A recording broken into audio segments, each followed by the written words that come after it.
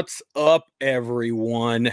Monday night edition of the Throttled Roots podcast, and a little different from our Thirsty Thursday that we get cracking over here. But when you have an opportunity to get someone on, someone that you've been wanting to talk to and sit down with, you take advantage of the opportunity. So, some of you guys may think and believe that pigs are flying now because Daniel from Proper Baggers and I are sitting on a podcast together, and it's been a little bit of a, you can call it a rough road, a little bit of a patchy road, I guess you can say, but I think it speaks a lot of volumes for somebody to be able to come and sit down and put all that stuff behind, and be able to have a good dialogue, a good conversation about our history, our culture, what it is that we're doing and we're living, because we all have a common interest. We all have a common theme of motorcycles, and Daniel is on the performance, side of it. So I am excited for this one. I hope you guys are just as excited as well. There's been a lot of,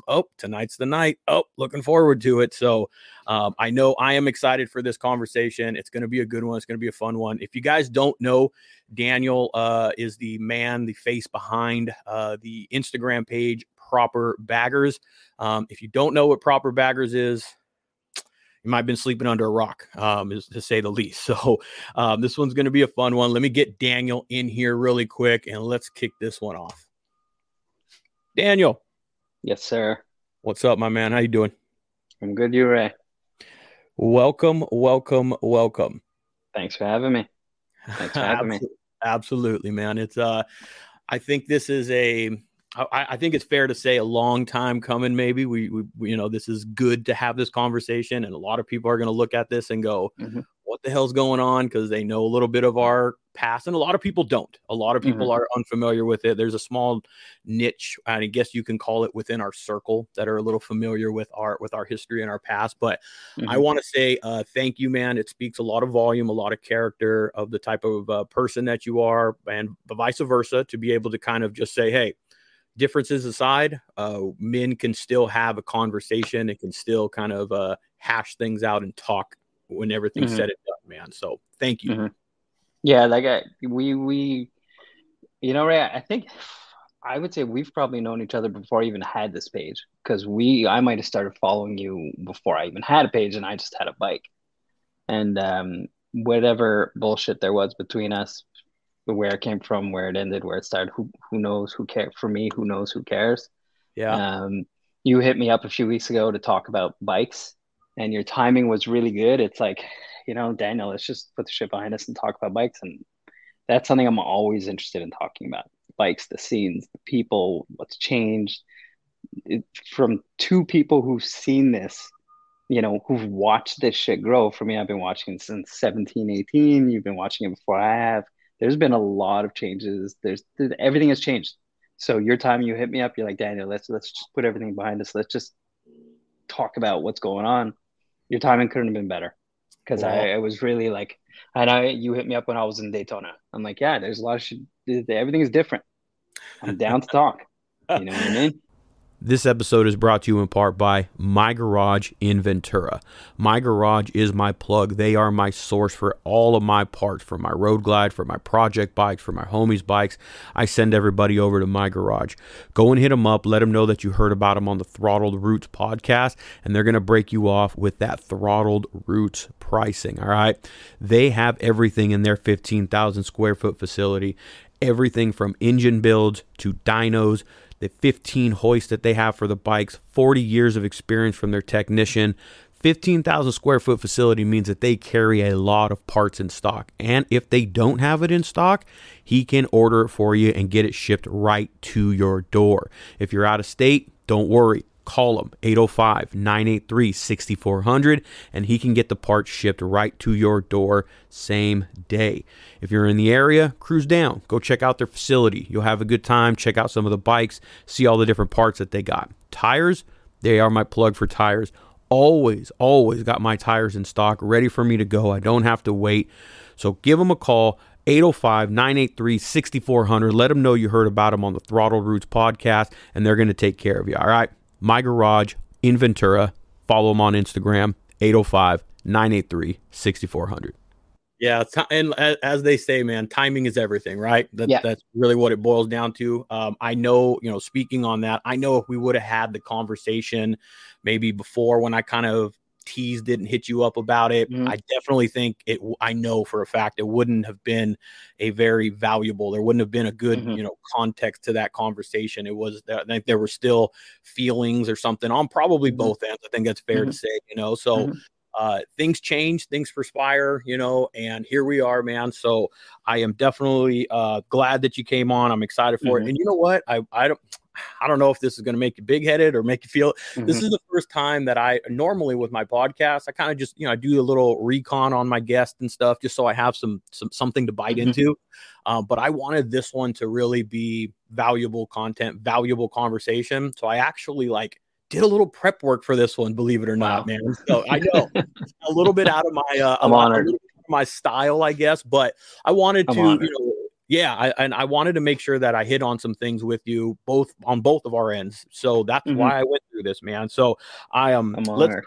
I wish I had a cooler background than my house here. I've talking to you. We delayed this. I was sick for a while. My motorcycle's still in Florida. It hasn't even been sent back up to Montreal. So I've been stuck in my house for a week.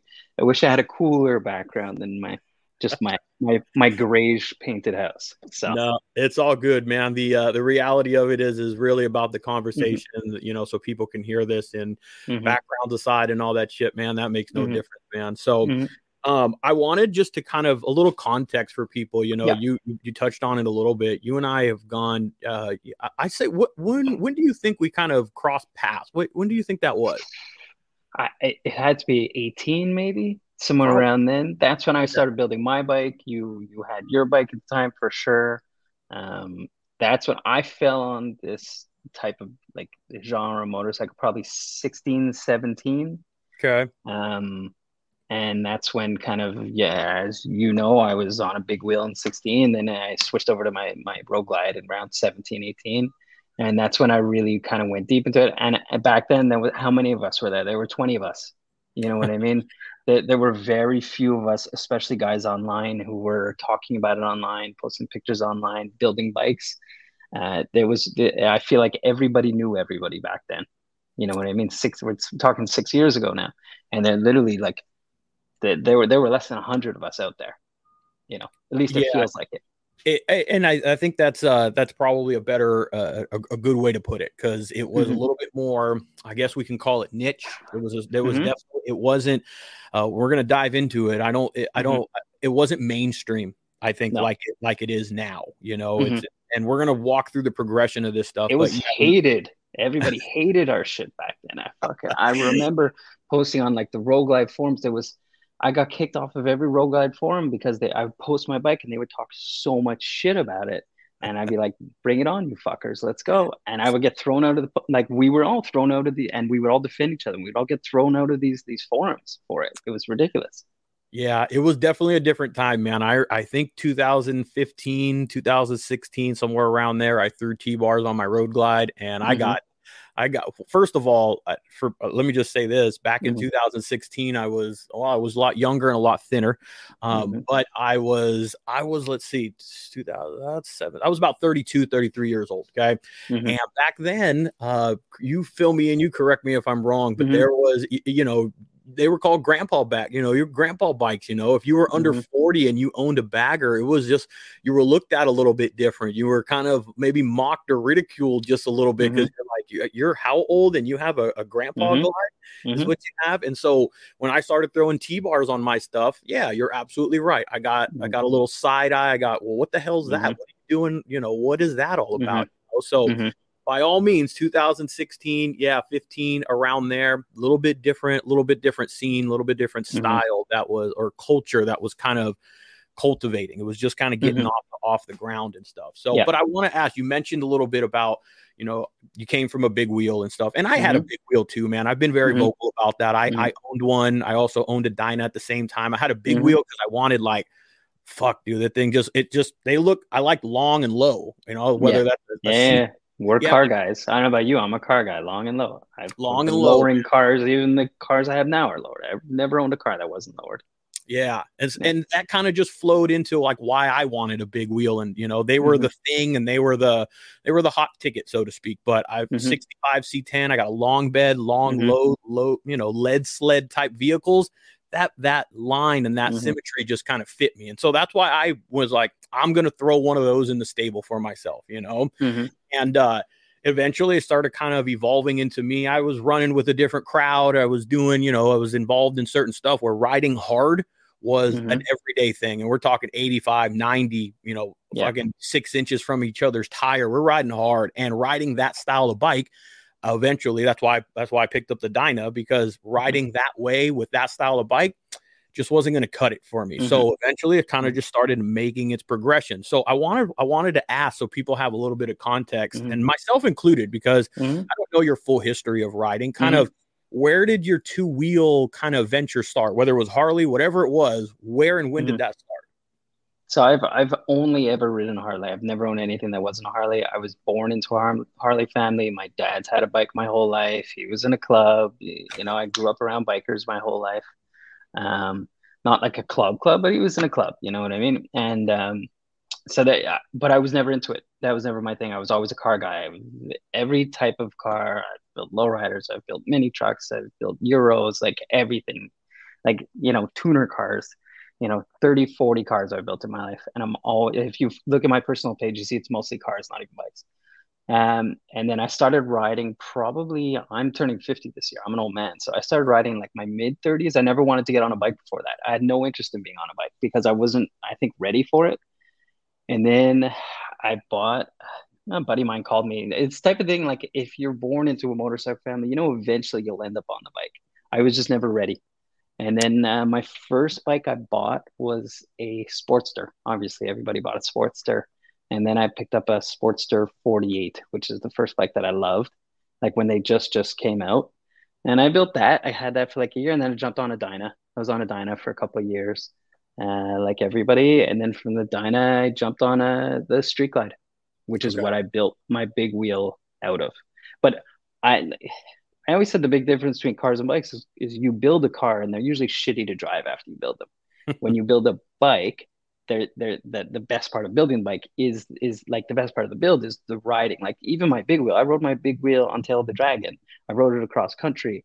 It was banged up. I had it for 4 years. I live in Canada too. You only ride 5 months of the year. It had 50,000 kilometers, so 30,000 miles on it in the 4 years I had it. Um, all my friends are on sport bikes. Sport bike, not maybe not sport bikes. They're on adventure bikes or upright sport bikes, but now they're more on Harleys. Back then, none of them were on Harleys, so I was on the big wheel. Everybody was making fun of me driving this stupid bike, but I liked the way it looked. It was long, it was low, it was cool, and I rode it. And I rode it everywhere. I did a lot of mileage on that big wheel, and I took it across country. I shipped it to different places, and I would ride it back. Luckily, I never had issues on it. And then I built another couple bikes along the way. I built a hardtail, a couple choppers and stuff like that. But the Road Glide, my current bike is I'd say it's by far my favorite because it rides so good. I get people coming up to me all the time and they're like, "Oh, nice show bike," or you're gonna put, you're in a show. They're like, "You're gonna put that in the show," and I'm like, I mean, I guess. I mean, I don't ever enter it to shows. I'm always at shows, but I never actually enter it in the show because I don't really care about the show. But I would say it looks better than it rides better than it looks. Don't let it fool you. It looks pretty. You still want it to look pretty, but it Mhm. rides so much better than it looks. It's always got to ride. So yeah, that's short story long. I've been riding about 15 years now. Okay. Very big rider, very avid rider, huge fanatic. Started the page just because I'm a huge motorcycle fan and I'm a fan of Harleys, Yeah. and I don't know anything else. I know nothing else. I've thought about getting on adventure bikes, too short to touch the ground, so I never really went that way. But I am a true Harley fan, and I'll probably only ever be on a Harley. It's just because that's all I know. It's in me, and it's in me from my father. And like I feel like I couldn't ride something else. I'm not saying it's impossible, but No, of course, yeah, no, and we relate in that sense. I didn't. I Hmm. wish I wish I could have started on a Harley and straight out the gate, but I was young when I got on wheels. I was Hmm. 17, 18 years old when I got on wheels, and I couldn't afford a Harley back then. You know, it was a Hmm. different time for me. You know, and so Hmm. I would always talk. Yeah, I'd rest in peace, old man. But I would Hmm. always he'd always give me shit because I started on a street bike because I think that's where a lot of people do start simply because it's Hmm. cheaper, it's what you can afford, it's just kind of Hmm. the gateway, so to speak. And so I started Hmm. there, and I remember my old man just busting my balls all the time, like, that piece of shit, and then he give me Rice and Rocket. Yeah, I'm sure. exactly, exactly, and what he, Hmm. we would always have our little banter, and I would Hmm. tell him, I'll see you at the spot, because I'd just be Hmm. hauling ass and doing all that. Hmm. But deep down inside, man, deep down inside, I remember looking at him and just fucking seeing him on that bike and that chrome and that sound and Hmm. and Hmm. just The looking sound, over and going, with the damn, bars like this. Yeah. he just looks like a badass, man. He just looks Hmm. fucking cool, man. And then you'd kind of look around and you'd see the not necessarily the attention, but nobody's looking at me on my street bike. Hmm. They're looking at the chrome shining and the Harley sound. And I would hold it in for the longest time. I'd always give them the shit, but deep down inside, I knew I'm like, I want a Harley. That's what it Hmm. is that I Hmm. want. So Hmm. I was kind of the same. I worked my way up to them eventually, Hmm. and but there's something about a Harley. So I feel you on it. I get it. Yeah. There's Yeah. there's a certain machismo. I don't know, Hmm. whatever we want to kind of define it There's as. like there's like everything else, and then there's a Harley. Like you say to any when somebody will say to you, they look at you, they see tattoos, your beard, they see something like, oh, they think you ride. I mean, what do you do? What's your hobby? Oh, I ride a motorcycle. And what do you ride? You're like, I ride a Harley. That's like that. You could say anything else, Honda, Kawasaki, nobody cares. You say a Harley, they're like, oh yeah, I ride a Harley. And it's like, I guess it's ingrained in you. Like I don't know. For me, it was always a Harley. And like I said, I'm not saying I would never get on anything else, and I'm sure everything does ride better. I have no doubt. But it doesn't matter. It's just it's for me, it's part of me. It's in my family. So that like there is no I don't look anywhere else. I realize everybody is better. Nobody's fooling anybody. I'm sure they're better. I just have no interest. You know what Yeah. I mean? No, Hmm. it's and I've done, we have the Rock Store and Neptunes, and when we go to these Hmm. places, you see Yeah, I've been there. every style of bike that's out there, Hmm. and trust me, I'm a motorcycle geek, so I can Hmm. geek out on every single one of them. On an Indian, on a Yamaha Cafe Racer, an enduro bike, I can geek out on every single one of them, and I can appreciate every single one of them. But when it boils down to it, yeah, it's a Harley for me. There's just something that comes along with it, and I Yep. think I mean, I've been in the rice, or whatever you want Hmm. to call them. I've been in that scene, and I've been around those people, and there's just something a little different about the Harley guys. Hmm. Not Hmm. necessarily in a bad way, but they fit my style. They fit my vibe a little bit more. Well, the guys like you go to the rallies, you see. I always say at the same time, Harley guys are the worst of the worst. The fat, old, gross people. Like, you have to make fun of yourself. But when I go to the sport bike guy nights and I see the guys with their shirts off and they're wearing their turtle vests, they're like with their baggy jeans, like guys, like it's all bad. And most motorcycle culture is bad, in my opinion. You know what I mean? It's not whatever way you look at it, it's super cheesy either way, but it's still like, it's what I know. Yeah, You know what I mean? I see the fat old guy, it's my dad and his friends. What do you want me to tell you? You know what I mean? yeah. No, I'm So I I'm get with it. you, man. I'm with Hmm. you. So, one of the things that I wanted to ask you actually, so Hmm. we kind of talked about, your heart, your background, so Yeah. you kind of touched on it a little bit.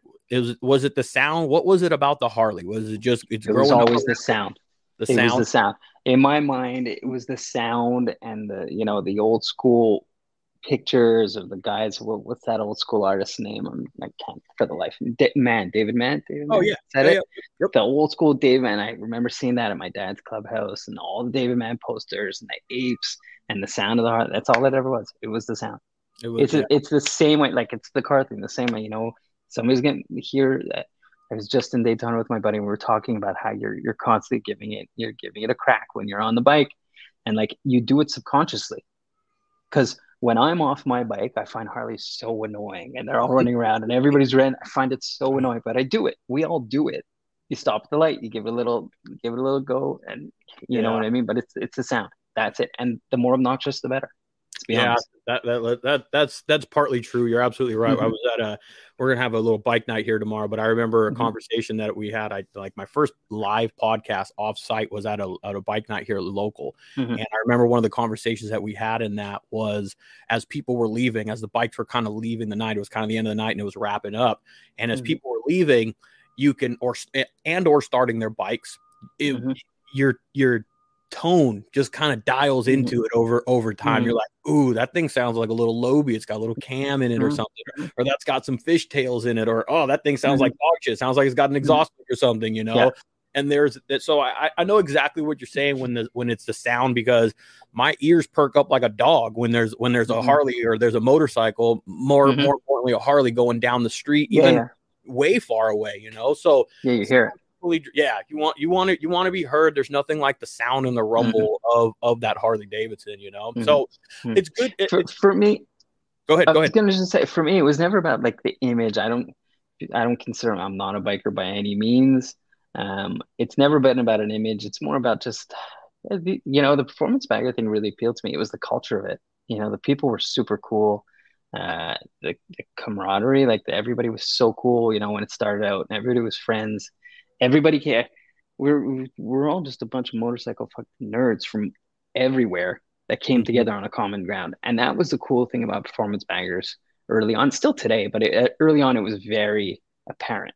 You know what I mean? You really saw it, and like all walks of life. You know, a guy didn't have two dimes scratched together. A guy had so much money, nobody knew where he came from. You know what I mean? Everybody was together. Everybody was friends. Everybody was hanging out. We all had a common interest. So I don't consider myself a biker by any means necessary. You know what I mean? I'm a motorcycle fan. I'm a fan of Harleys. I'm a fan of these motorcycles. If I wasn't on this type of bike, I'd still be on Harley. You know what I mean? If I had to buy a bike today, let's be honest, it would probably be a Softail. You know, it would be an ST or something like that. I'm a small guy. Those new Softails are pretty cool. Yeah. I would probably jump on something like that. But that being said, the new pictures of the new touring bike are dropping. I posted a leaked picture today, which I think is sick, and everybody's hating on it. But everyone hates on something when it's new. I remember like the Chevy trucks when they first came out from the old body style, and then they came out with the newer front end. I was like, that thing, I'll never like it. It's hideous, and it grows on you. You know, you see it enough, it'll eventually grow on you. So why do bikers, Harley guys, hate on the new models so much? Like this new Road Glide is dropping. Everybody want an inverted front end. It's got it. They want to break Brembos. It's got it. Why is everybody hating on it? They're saying the fairing looks like an Indian. No, to me, the fairing looks the same. It's just an evolution of the fairing it has. It has integrated corner lights. Okay, but just the hate is so abundant for these. It's like, I don't know why Harley guys feel they have to hate things before they accept. Like, when the new Softails came out, the amount of hate in those new Softails was insane. Now everybody loves them.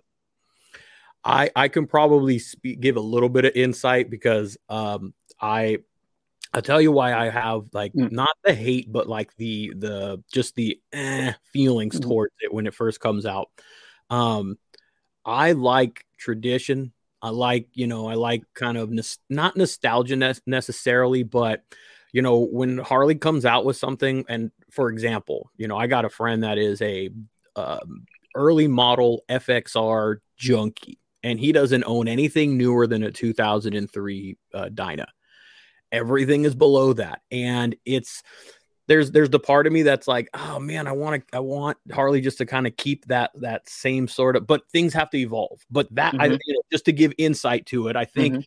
Hardcore, maybe not even necessarily hardcore enthusiasts, but Harley fans, Harley real rooted based fans. Speaking for myself, that you know, you see that change and you're like, oh man, it's too new, it's too modern, it's too plastic looking, it's too, you know, I don't know what it is. I want that, like, I still want that Harley to be like not dirty, but I just want it to represent Harley. Like when you look at it, you go, that's a fucking Harley. You know, and I think sometimes with the new stuff that comes out, the Softail stuff and the M8, everyone loves the fucking M8 now because it puts out so much damn power. But, you know, but like the facelift, when you get the new stuff, like your Lowrider ST, for example, you're talking about, like the Diablo that they came out with. I love it because I'm like, fuck, that's clean looking. But then I'm like, oh man, it's kind of got that FXR. Like, leave the FXR to the FXR shit. And I feel like maybe the people kind of tend to hate on it a little bit because it's like, it's because of that. My opinion, you know, I don't know if I'm going on the right track, but those are my feelings when I see something like that. I'm like, leave it. I think people don't like change. It just comes out. You're like, you put so much money into this bike that you own, and now Harley's going to change it. I think people don't like change, and it's all about level of comfort. You're comfortable. You're comfortable with the bike it is, but you know, every time they change a platform, well, it's all new parts that are available now. Everybody's going to jump on it for the industry. It's good for the industry. How many, you know, they've had the same model now since besides, you know, yes, it went 20 cam to M8, but I mean, it's been the same Road Glide, Street Glide since 14, 15. You know, you're pushing almost 10 years of the same body. Yeah. So they got to change it. And the new fairing, it's still an M8. It's still probably the exact same frame. Big deal. They put a new front end and new fairing, and maybe the bags are restyled. I don't know, something like that. We haven't seen the back, but it's still going to be the same frame. It's not the monoshock touring bike everybody's waiting for. That I'm waiting for. I mean, that's going to I don't know, everybody's heads are going to pop off when the monoshock bike comes out, but it will come out. I'm waiting for it to come out. Yeah, you nailed it though. I think that's what it is, man. The purist. I guess I'm a little bit of a purist in that sense. Like, let the bagger be the bagger. Okay, let the Dyna be the Dyna. The Dyna's known to have dual shocks, and that's what you know to be a Dyna. And then when you throw a wrench in the system and you put in a soft tail and you call it a Dyna or you call it a street bob, and you just kind of rename it, but with or you keep the same name essentially, but you just change it completely. They would have called it a Dyna instead of a fucking soft tail. You would have had half the drama. You still would have had drama because then everybody would have, you know, like, you can't win. Yeah. Especially with Harley, guys, you can't win no matter. But it's gonna be. I'm sure it's like that with every motorcycle, with every industry, with everything. People don't want to change. You know, if it ain't broke, don't fix it. I get it, but then, you know, Harley has to evolve. Because at the same time, that, like, literally they're putting out a platform of what we're asking for, and no matter what, people are going to hate on it. And I can promise you, everybody's going to hate on it. All the big shops, everybody's going to build one, and then, you know, in a couple of years from now, everybody's going to accept it, and they're going to be everywhere. So why? Let's skip to the part where I'm sure if I look at the post I put up today, there's 200 negative comments. I'm saying, guys, we know you're all going to hate it. Let's skip. Then I wrote in the thing, I love it because I do, because it's new and it's fresh. Cool. We've been looking at the exact same front end for 9 years now, guys. Let's look at a new front end, and even if you think it's ugly, cool. How are we going to make it cool? But that's the way I look at everything. You know what I mean? Let's you know, don't fight the change. Just what are we going to do about it? Embrace it. No, I'm with you. Yeah, I'm with you. Yeah, I'm a little bit of both, man. I'm the purist, and I'm the the shit's got to advance. We've all yelled and screamed, "This suspension sucks. This sucks. This sucks." Because we all have to throw a shit ton of money at our bike in order for it to look the way we want it and ride however it is that we're going to ride it, you know. But the purist of me says, "Oh, damn you!" But then the other side of me says, "Damn, they're onto something. They're moving forward. Everything that we've asked for, hinted at." The suspension is still going to suck. We're just that inverted Harley front end is still shit. Yeah, you know. But I mean, it's going to be simple. You're gonna do a cartridge and you're done. You're not going. It already has an inverted front end. It already has Brembos. They're Brembos, so you know they're all good. You're going to do pads and rotors. All of a sudden, they're great brakes. Like, it's much closer to where you know the finish point than where it is now, and you know it's an easier place to go.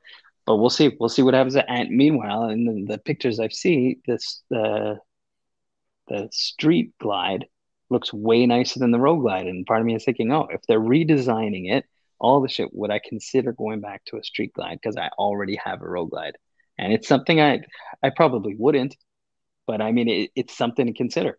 You know what I mean? I want that Street Glide to, you know, you remember 13, 14, the 10, Street Glide was it. Nobody rode Road Glides. It was all Street Glide. It was all Batwing, all forever. It was always Batwing until the late teens. Then everything switched.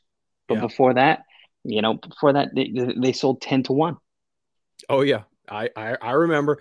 That's where if you guys don't know, we'll take you back. That's where the term whose black Street Glide is this? Because that's what was out there.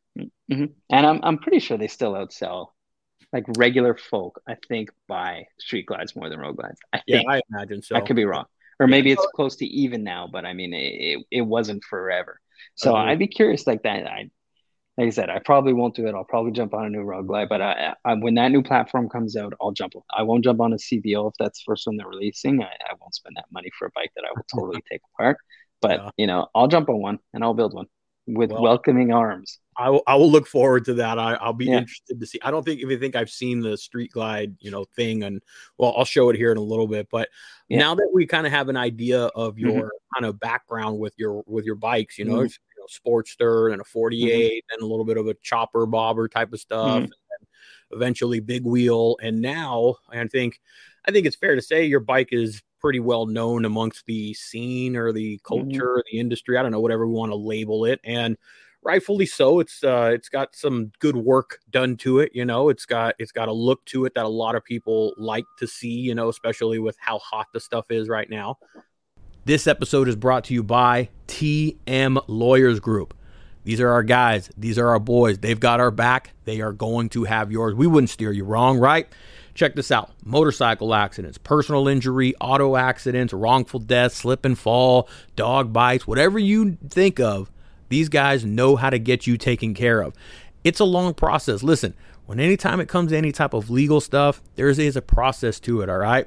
And these guys have been around for a minute. They know what they do. They know the drill. They know how to get you taken care of and make sure that you get compensated correctly, all right? So hit them up, 888-400-0010, TM Lawyers Group. Let them know you heard about them on the Throttle Roots podcast, or just hit us up and we'll get you in contact with the people that you need to get connected with, all right? TM Lawyers Group, 888-400-0010. You need some legal counsel? Hit them up. They've got you taken care of. So I wanted to kind of just ask so now I think we call it a performance side. You kind of switched over and you kind of made a transition. We were talking around 2017, 18. What year is your 18. bike, by the way? It's an 18. So it was an 18. Okay. I got it very early on in 18. Okay. In February. So right away I started doing it, like bars and stuff, early 18. Yeah. Okay. So 2000. And I could tell you very strongly, my influence, Danny G, Spadafora choppers. Those two places, Race Glide. Those are my inspiration. And I would say, if anything, Spadafora choppers and Race Glide. Those are the two biggest influences I've had getting into this scene. Sorry, I cut you off, but I just No. I want to give credit where credit is due to those guys. Well, you didn't cut me off at all, because that's exactly what I wanted to kind of like touch on. That's exactly where I was going with this is, where did it kind of transition? Where did it start? And it seems like there's the answer. You saw some bikes online, you saw Spadafora choppers, you saw Race Glide, and it, how did that, you see those and you think what? So my big wheel, I built it and I rebuilt it. I rebuilt it every year, but it went for sale in 2015, 2016. Like right away, I'm like, okay, I want to get rid of it. So I wanted to get a Rogue Glide. I wanted to build just a regular bike. I didn't want the big one, but I was with it. I was in it for another year or two because it's what I had. You know what I mean? And I wasn't going to go buy a new bike. So you kind of live with it. And at that point, you're too invested. You just live with what you have. But all the while I was watching, and the San Diego Customs and the Danny G, this is very early on. There weren't many guys. And then Race Glide built his bike in 2015 with Spadafora. And 2017 is when Spadafora built that white bike that they have. I don't know if you know it, White Mare or whatever it's called. It was a brand new 2017 white Rogue Glide Special. And they built it. It's got a Pro Charger on it, full inverter front. It's a very known bike. It's got a gold frame. Anyways, I remember watching that bike from the very beginning of when they bought that bike and tore it down. So that must have been 17. And I was just obsessed with that bike. Okay. And then that's what it did for me. Just watching those guys and Will, and I'm lucky to say that Ray from Spadafora and Will, these are friends of mine now. I texted Will yesterday, Will Race Glide, and they're not as relevant in the scene anymore, and people are going to say, who's Race Glide? It's a shame if they do, because Will is one of the greatest guys out there. I say that to everybody. He's one of my favorite people in the scene, but he's building a business now. But I'm to be able to say that these guys are friends, that the guys at San Diego Customs, these guys are friends, all these guys that I would worship back then, that were just like the coolest, the innovators, and building the baddest shit, are people that I'm friendly with now and I speak to I'm very humbled by all that. But just that's where it all came from, just and a pure love of the motorcycle. I was obsessed with the motorcycles um, while I was doing it. Everybody says, you know, because like I get a lot of free stuff and blah blah blah, and I built my bike. I built the six-figure bike before I ever got a free part. You know what I mean? My bike was built when I had no followers. I had my bike. My bike was full carbon fiber, inverted front end. When that page had 1,000 followers. You know what I mean? So I've always been into this thing. I'm not okay. I haven't always, but through the course of this page, I've been involved since day one, and maybe that's why people like the page. Because I'm not just people know who I am. You know what I mean? And I think that people know that the guy behind the page is also in the culture and appreciates culture. And I love the bikes. That's it. It all comes down to I just love the bikes, and the riding. Definitely can respect that, man. That's I think that's what needs to be first and foremost. You got to have a passion for it. You got to have a love for it. If you're doing it for other reasons, then it doesn't do as much, or there's not as much value to it. So you kind of see these bikes and you see them building them, and I got to ask. So is it more of you fall in love with the style? Because I mean, let's be honest. I'm going to put it in terms of when you see a woman, or when I met my wife, I didn't know. I mean, I had an idea, but when you meet your wife or you talk to somebody, you don't know anything about them, personality wise or anything like that. You're attracted to them is the first thing that you look at. You're like, oh, I'm attracted to that person. And so obviously it's that first, but where does the performance stuff kind of like roll into it? Like the advantage of building it for this reason, or building it like so this. It's definitely the style. These performance baggers, say whatever we want, it's a trend. We know it's a trend. You know what I mean? Like everything else, things come and go. It's a trend. Maybe it'll hold on for long. It's not a trend like fucking stupid big wheel, but it's still a trend. You know what I mean? Eventually we're going to move on to something else. Maybe it'll have good legs on it. There'll be a lot of longevity on it, but it will trend out to something else probably, and yeah, when I saw them, I went from big wheels and low to the ground and wanting my motorcycle to be low on the ground to raised up and small wheels and gold front end and gold parts. It's funny because if you look at pictures of my big wheel, it was all black with copper plated wheels. It was kind of black and gold.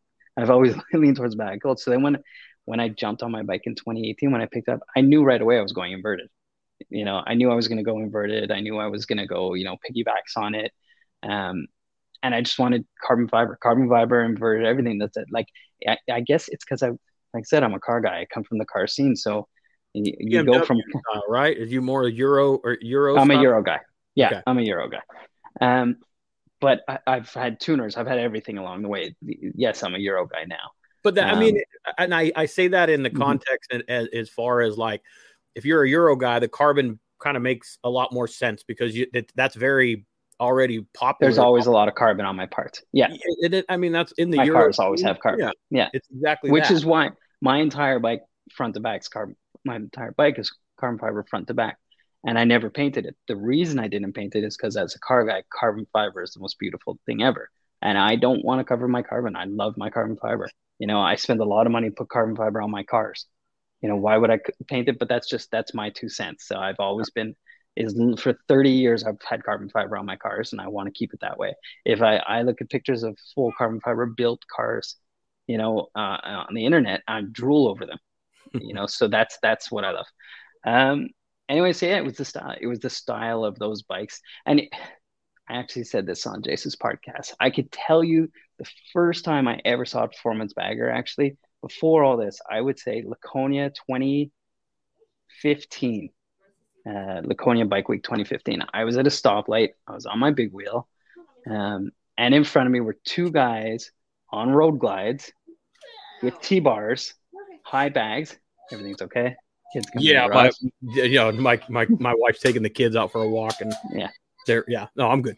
I hear you. So I was sitting on my big wheel, aired out, and these two guys, T-bars, bags all the way up in the air, jacked up side by side in front of me on road glides, and I'm like, I'm there low and whatever with like an idiot, and these two guys are sitting there with T-bars and their bikes are jacked up. They're wearing like Converse and high socks, like real Dyna Bro guys back then.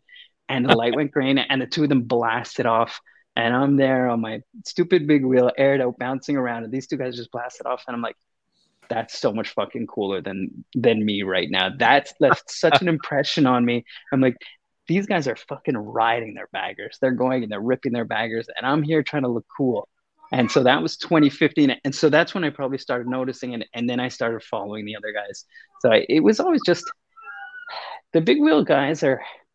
It's like I don't know how to compare it. It's like if you look at it in a car way, the big wheel is a fucking show car that you don't drive on the road.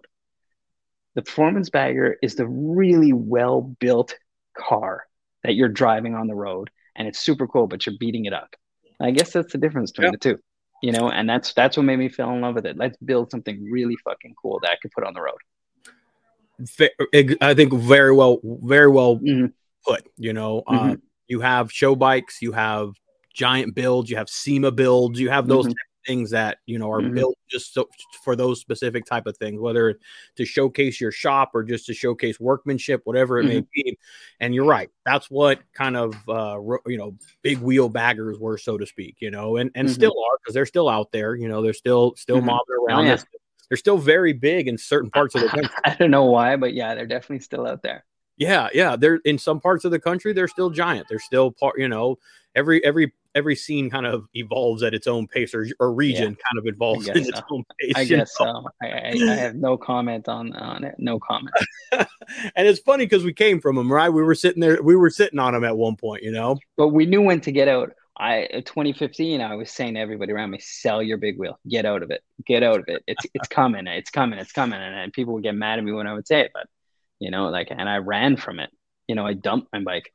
Yeah, it's the reality of it, though. You touched on it a little bit earlier that I've been around Harleys, I've been around the street bikes enough, I've been around the car scene and the classic trucks and all that stuff, and not so much with classic vehicles, but there's trends to stuff, and that is going to be a constant in everything that you do. Imports, Euros, again, anything that you do, there's always going to be a trend of things, and it's going to be a wave of stuff. I guess the trend that I kind of got into earlier was the performance stuff, the kind of and that was just simply for me because of the way I was riding and the places I was going and the aggressive style that I was riding. I'm like, I can't ride this fucking thing the way that I like to ride, and it evolved into me changing my bike that way before it got really hit the mainstream. All that shit, but trends are going to come, trends are going to go. They're all, from clothes to whatever, man.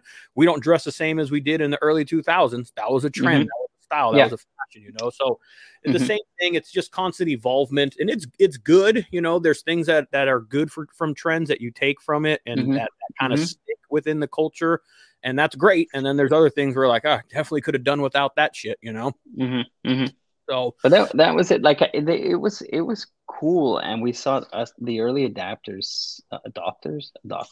We saw it coming, and we saw like the trend. But finally, we had that. Like, if you're a motorcycle guy and you like riding motorcycle, finally there's a trend that makes it ride better. Like, I was never an aggressive. I rode a lot, but I wasn't an aggressive rider. I was mellow. You know what I mean? I don't need to be in front. I'm not trying to be a hero, especially not on a big wheel, even on my Dyna. I just wanted to ride, and I never rode too quick or anything. And my friends would go super fast. I'd let them go, and I'd meet them at the end. The better my bike got, the faster I rode. So to now I'm at the point where a lot of people think I ride too fast, but if I ride with younger guys, I don't ride fast enough. So I found my place in the middle, but I ride to like the ability, definitely not to the ability of my bike. I definitely don't. I'm not going to say that, but I definitely ride more aggressive now that I have a better bike. You know what I mean? And then like you want to challenge yourself more, but I'm also 50 with a young family. So I'm not trying to be hero at the end of the day. But I had that in Daytona. With Daytona, we did a hood ride from Daytona to Space Coast to the show. And there were like 80 bikes, and everybody took off on the highway doing 110. And I'm like, you know what, guys, you guys go. I don't have anything to prove, and they're on stock bikes and Dynas and my bike will do 140, 150 like a bullet, solid. I just have no interest in doing it with guys I don't know next to me. So you guys go. I'll do my 100. I found a couple guys that I knew, and we went down about 100. Like these guys, like I have no interest in riding like that. But to say like the bikes, the better my bike got, the quicker I rode and the better I rode. You know what I mean? And doing, an hour on the highway, doing 120 miles an hour. Yeah, it's cool for 2 minutes, but like I don't need to do that. I don't need to be in a life and death situation. Give me on a mountain road. That's what I want to ride. Let's be I feel honest. you. You know what I Feel mean? you. Yeah, Mm-hmm. definitely, man. You're right. Mm-hmm. The style has changed, the riding has Mm-hmm. changed. I want to ask that. So you get the bike, you Mm-hmm. get, you see the style of bike, Mm-hmm. you kind of fall in love with it, you start building yours that Mm-hmm. way. And Mm-hmm. then at what point you decide I'm going to start a page? What was the kind of the So motivation? I think because my wife at the time, I always saw like Instagram. Instagram was a big thing. In 2018, it was still a big thing. We were all on it. And there Hmm. was like repost pages and stuff like that. And I remember years before that, I always thought like, I think my ex-wife was a social media. That's what she did for a living. And my current wife is in e-commerce and stuff like that. So I've always been around it. And when I got the bike early 18. I started the page, I think July or August of 18. And I was home on a Saturday night. My wife or girlfriend at the time was going out and I didn't have anything to do. And Performance Bagger, Andy's page was around. Hmm. He was the original page, but he had like 3,000 followers. He didn't have a lot of followers. And him and I used to speak and this and that. And I'm like, you know what? There's literally big wheel pages. I followed 20 of them. You know what I Yeah. mean? I'm like, there's one page, there was Performance Harley and there was Performance Baggers. Those were the only two popular pages at the time posting Performance Harley stuff. Yeah. And Performance Harley at the time had like 5,000 followers. He had a huge following back then, it seemed like. And I'm like, and so I was just home. I'm like, you know what? Fuck it. I'm going to start a page. I love these bikes. Maybe I could start a page. Maybe it'll turn into something. Maybe I can meet some cool people. Maybe I get some cool parts out of it. Let's be honest. Of course, I was thinking that. I'm like, who knows? But I mean, I never really thought it would be anything more. And I posted a bunch of bikes and I followed a ton of people and I worked like crazy on that page. The first year, 2 years, 40, 50 hours a week I was doing on the page. Like it Mhm. was constantly working, constantly posting, just like bullshit, constantly liking and following people just to be noticed and messaging people and shit like that. And I remember when I started the page, I got a bit of hate from Performance Bagger and from some of his friends, and now all those guys are my friends. It's a shame that Performance Bagger Andy, he kind of fell off and the page just fell off, even though he still has like 70, 80,000 followers, but Yeah. he stopped doing it, Yeah. you I know? think business. I think business got like really. He's a truck driver now, but I mean, he's still. Yeah. I should have sold it. Should have done something with Page. There was opportunity there. Every so often he'll pop up. He'll do something, but Yeah. I still follow him personally. I still see his personal life, so I know what he's up to. But I don't know. I guess he was over it. He had the bike for a while, and then he sold the bike, and he didn't have a bike for a bit. So I just think he didn't care as much. Yeah. You know what I mean? So that's what happened. Is the scene grew so much when he stopped caring. Yeah. Anyways, No. so that's my story. Like I literally bored on a Saturday night and I'm like, this could be cool. Meet some cool people. I was able to post pictures of like heroes of mine, quote unquote. I could post a picture of Race Glide and tag him and Right. maybe send him a message and he'll reply to me. Whereas before I was nobody. He's not going to reply to me. The same thing.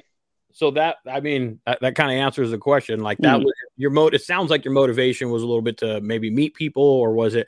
I mean, because to meet people, to see some cool bikes and stuff like that. But how much of it, I guess, were you really interested in getting it exposed, or was it more of just kind of finding people that were kind of along the same guidelines of the bikes that you're riding now?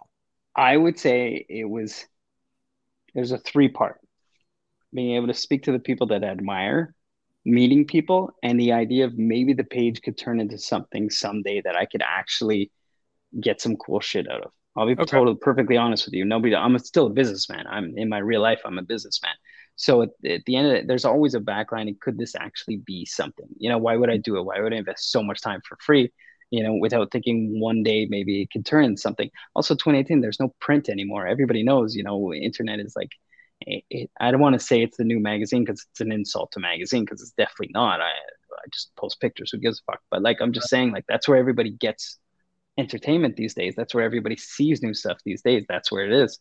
So like maybe it could turn into some kind of small business. And like even this many years later and hundreds of thousands of followers, whatever business I get from this page is very minor compared to the amount of work that's gone in that it is. But it's better than nothing. It's better than giving it away for free anymore. But that Yeah. was definitely, so I would say one part maybe a business and one part meeting cool people and one part speaking to the people that I admired. I would Fair say enough. pretty evenly. But at the time, it's not like I ever thought it would turn into what it is now. Of course not. I never would have thought that. Yeah, especially in the early adoption of it, the early Mm-hmm. infancy of it, and Mm-hmm. I'll give you, I'm always the type of person to give Mm-hmm. credit where credit's due, Mm-hmm. and for you to kind of say, yeah, I had an idea, like, hey, if this could Mm-hmm. turn into a business, this could turn into that, I'm Mm-hmm. now with the Throttled Roots page and me running a podcast and running a YouTube and social media stuff, I've turned into, I didn't think, to be honest with you, I didn't start my venture thinking it was going to turn that way. I just wanted to sit in my garage and talk to my friends, and whoever wanted to listen would fucking kind of chime in, and that would just kind of be the way that it was. But it grew legs, and it Mm-hmm. got a thing. And then you're right, at one point it turned into, well, I'm going to put all this time and effort into it. Sometimes Mm-hmm. take away from my wife because I need to edit a podcast, or I just need to stay up late because I'm trying to put out a consistent product. And so, yeah, at some point you got to kind of flip that switch a little bit to go, Mm-hmm. well, I although fun and although entertaining and it's something that I like, how can I make this profitable for me, and Mm-hmm. and so I respect the fact that you can be honest about it, like, hey, Mm-hmm. like, and you nailed it. You're a businessman. I'm the same Mm-hmm. way. I'm business minded. I'm Mm-hmm. I'm business oriented. And Mm-hmm. so if I can take a passion of mine and turn it Mm-hmm. into a business of some sort, then yeah, I would like to go ahead and try and run down that avenue and see what kind of doors that it opens up for Mm-hmm. me. And to be honest with 100%. you, yeah, and just like I'm sure it has with you, it's opened up doors for me. Mm-hmm. I've Mm-hmm. met a lot of people that I never probably would have met. Yeah. And that's from the work, that's from the commitment to it, that's just from time and effort and whatnot. Mm-hmm. But I respect the fact that you're like, yeah, turn it into a business, because some people are going to go, it's just for attention, or it's just that. No, there's a Mm-hmm. little bit other bite. There's more bite to it than just reposting someone's bike and shit, Mm-hmm. So, But so that's it. Yeah, like I'm not gonna sit here and say obviously when I start the page or obviously when I do this page I do it for free because I like the bikes. The amount, I think at a certain point, especially early on, I realized how much work it really was, and there was many times where I'm like, is it worth it? For years, the same. for years I was like, is it worth it? For years, and like, and it definitely wasn't worth. It's still not worth it today. Let's be honest. But these days, there's a lot more content for me. I get a little bit out of it. People are super cool, and it's become so much part of my routine, looking for bikes, posting for bikes, that it doesn't take the amount of bandwidth as it used to, or at least it takes it. But I don't. It's like second nature to me now. Yeah. As soon as I have downtime, I'm on my phone looking for content. Like I'm getting everything ready. It's not like at the very beginning, when in 2018 finding content was fucking hard. To be honest, it was so hard. Now I'm trying to find good content because there's content out there, but it's not great. You know what I mean? And like, Mm-hmm. so, but and I've always said that the truth is, at the end of the day, the best part of this page has always been the people I met, and I stand behind that 100%. If I make a little bit of money, cool, but the people I met is like so much ahead of all the rest. If the page stops tomorrow, it's always going to be it was a good one. The people I met were the best. I've met people who I consider some of the closest friends I have, and I would have never met them if it wasn't for these motorcycles and for the page. You know what I mean? Yep. And people have said that to me, that my page is like, it's like Tinder for performance bike. It's like people are meeting each other through the page, which is really cool. And like, I appreciate that. It brings people together because I post a cool bike and then everybody's messaging to me and then each other, and then they're sharing thoughts. I hope it still happens like it used to, but it used to at the beginning very much so be like that. Yeah, no, you're definitely right, man. I like that it does do that. I'm a fan for the page for that reason, that it's I've said it about your page, and I've been vocal about it, that it's a very good starting point. It's if you're just getting into the scene, or you're just some people are barely getting introduced to this stuff in different parts of the country, and your page is a very good place to go and get introduced to it and go and see many different styles of bikes and people from all different parts of the country, and like, hey, this guy lives pretty close to me, or whatever it may be. Yeah. So it's always a good thing to have for community, or life culture, whatever it may be. Everyone has to have I don't want to label it like the starting point, but there's got to be some place that you go to, go and you go to the library to find your shit. You go to Proper Baggers to start looking at performance baggers, that's just kind of the gateway, so to speak, the starting point. Go get inspired, go look for something cool. It's funny when I judged some of the shows in Daytona, just a hardcore show, and I judged the Performance Hangover show, the Big Trouble show.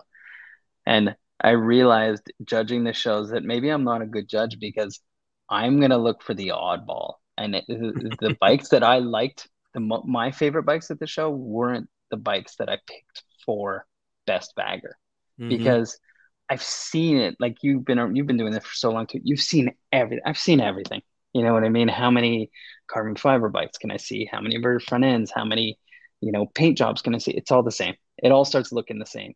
So as soon as I see anything different, I'm in love.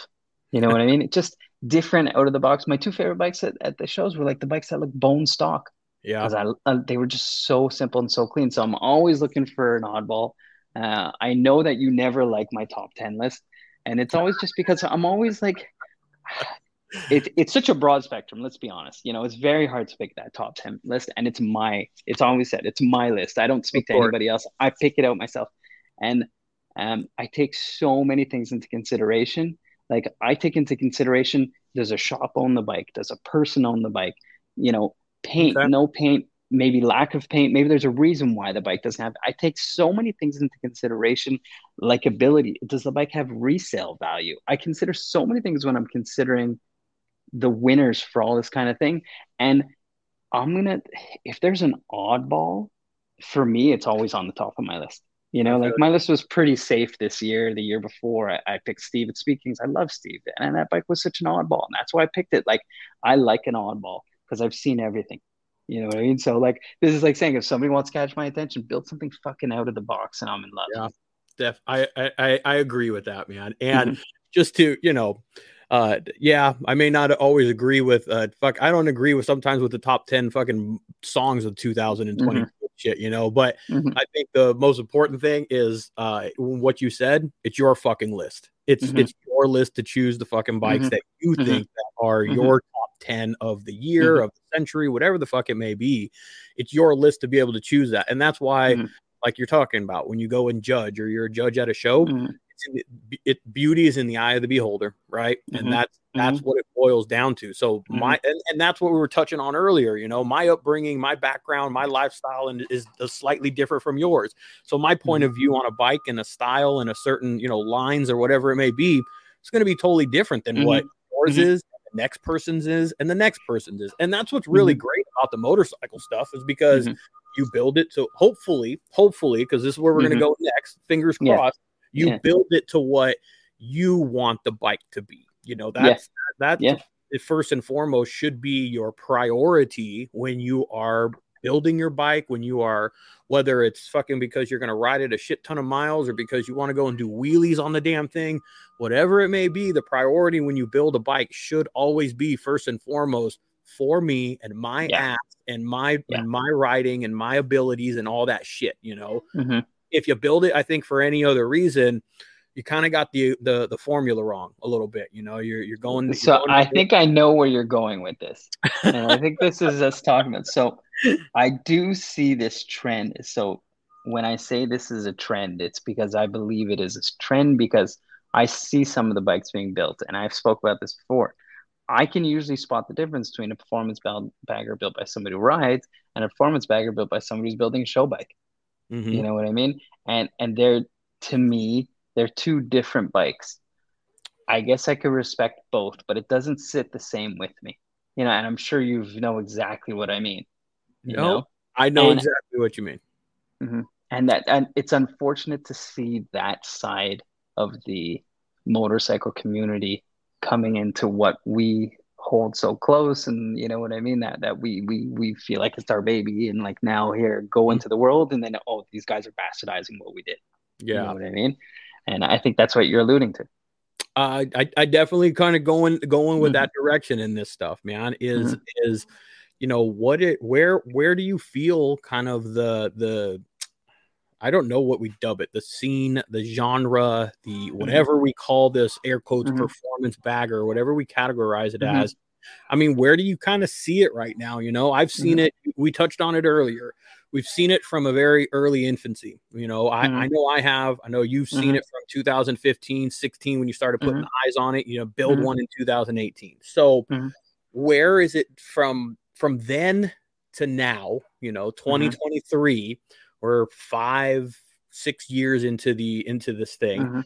I kind of get, I guess, where is it? Because for me, there's a shit ton of stuff that has been really good about this stuff. I'll give you probably the biggest example of it.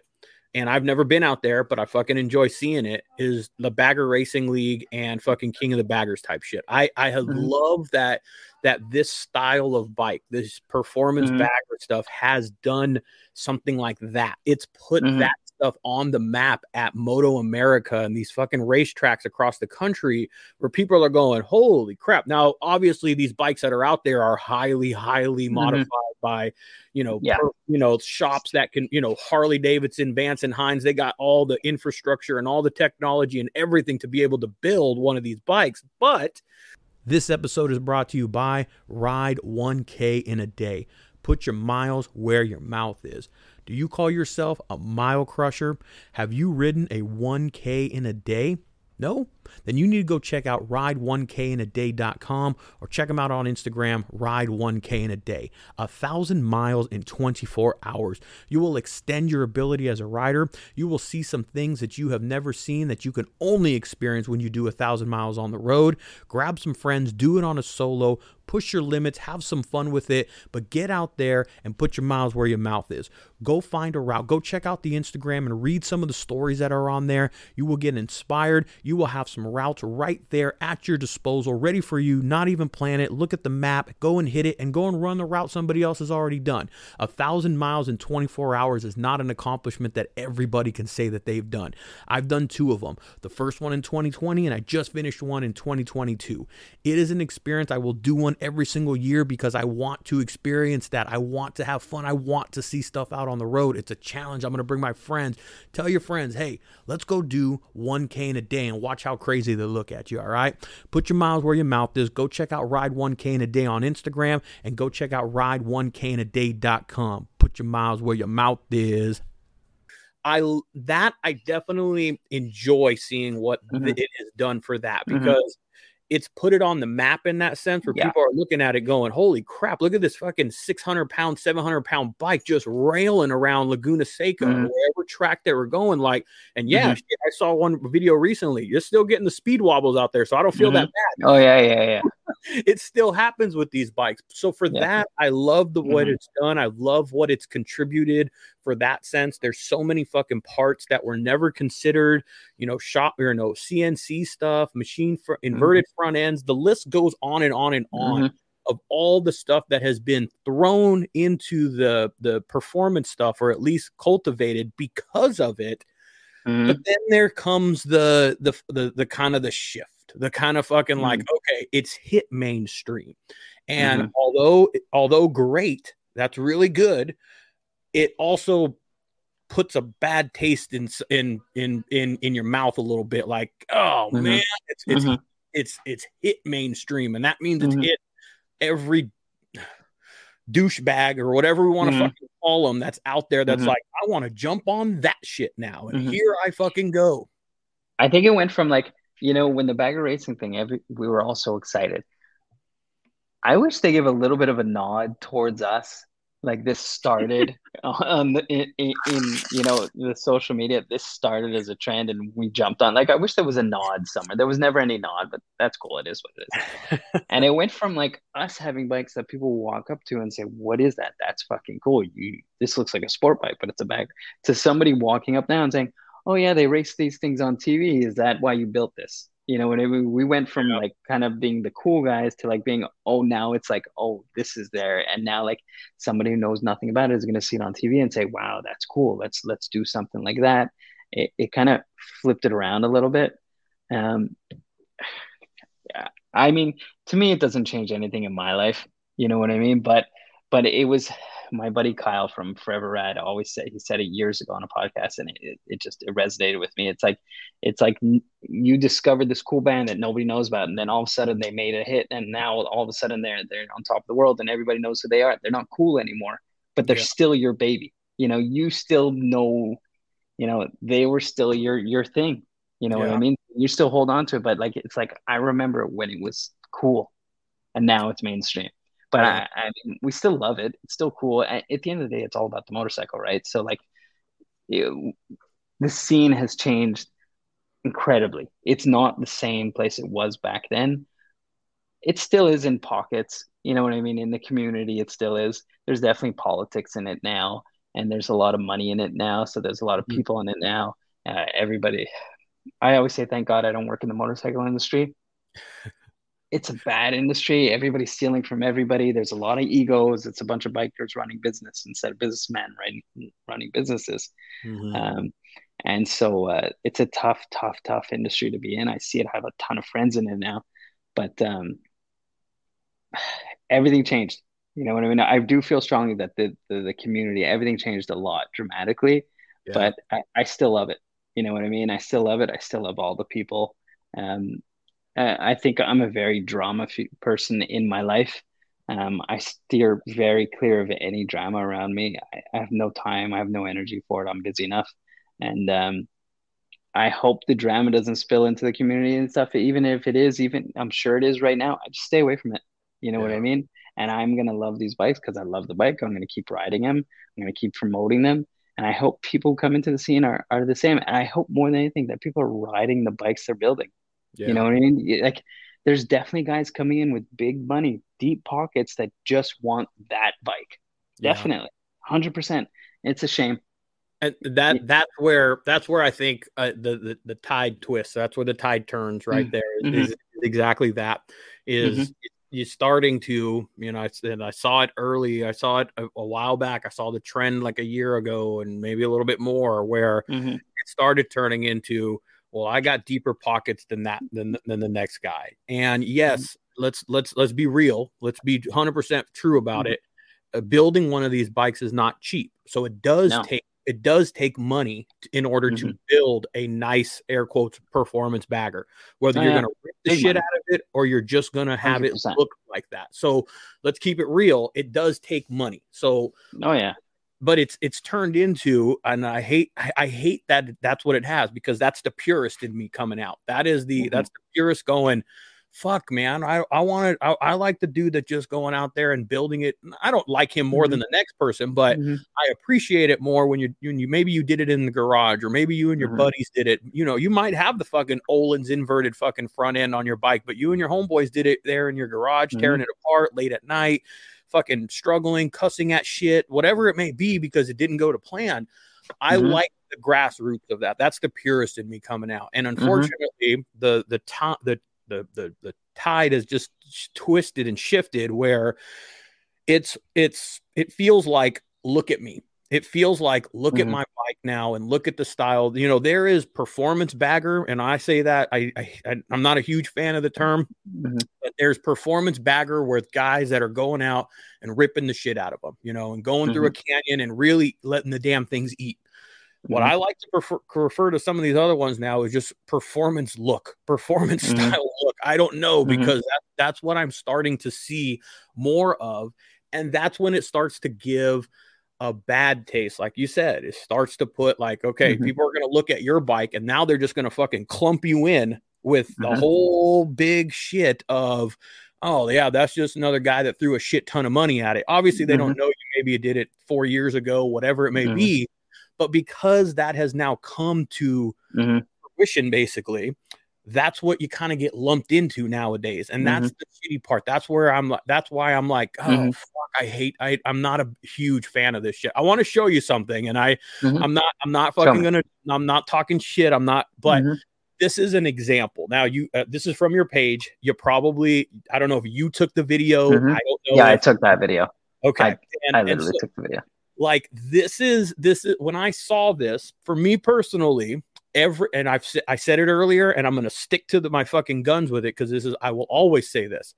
If you built this motherfucker for you, then fucking A, man. If you said I want to have fucking flash and light up paint and I want to have all this shit on it, whatever this going on here, if you built it for you and that was the reason you did it, well then tell me to fuck off, and absolutely I should fuck off, and I should be that. But when I see this, and then when I know when a lot of other people are going to see it, there's going to be all these guys are going to go, oh fuck, and they're going to bust a nut over this thing because it's one, yes, I get it, it's something new, nobody's I've seen this paint used on cars and shit like that in the scene, but it's new to the performance bagger or the show shit. And people are going to fucking bust a nut over this. They're going to look at it and go, holy crap. But this right here, to me, is the epitome a little bit of, and I don't know the guy. I'm not fucking talking. I don't know the guy personally.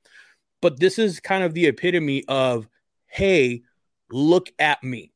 It's I don't feel and I don't stare at this thing going, oh, that thing's going to fucking go and rail. And maybe he does. Maybe he fucking does go and rip the shit out of that thing. But what I see first and foremost is light up fucking paint with stock fucking brakes and stock fucking this. And I don't know what the fuck is in the suspension in the front. I can see big shiny gold things sticking out the back because you got to have that wow. But beyond that, fuck, man, it's got T-bars on the damn thing because everyone... So this is what I see. When I see this, I go, oh, man, kind of fucking burst my bubble. So let me actually, this is a perfect bite. It's good that you brought it up because I spoke to the owner. So everybody was talking about this bike at Hardcore, and they're like, did you see the light up bike? Everybody was talking, did you see it? I walked around the whole show. I didn't even notice it. And I walked past it. And then I went by and somebody saw, then I went back and I looked at it. And I had to give my vote for best paint. We were a panel, so best build, best paint, they were one of them. And I saw it.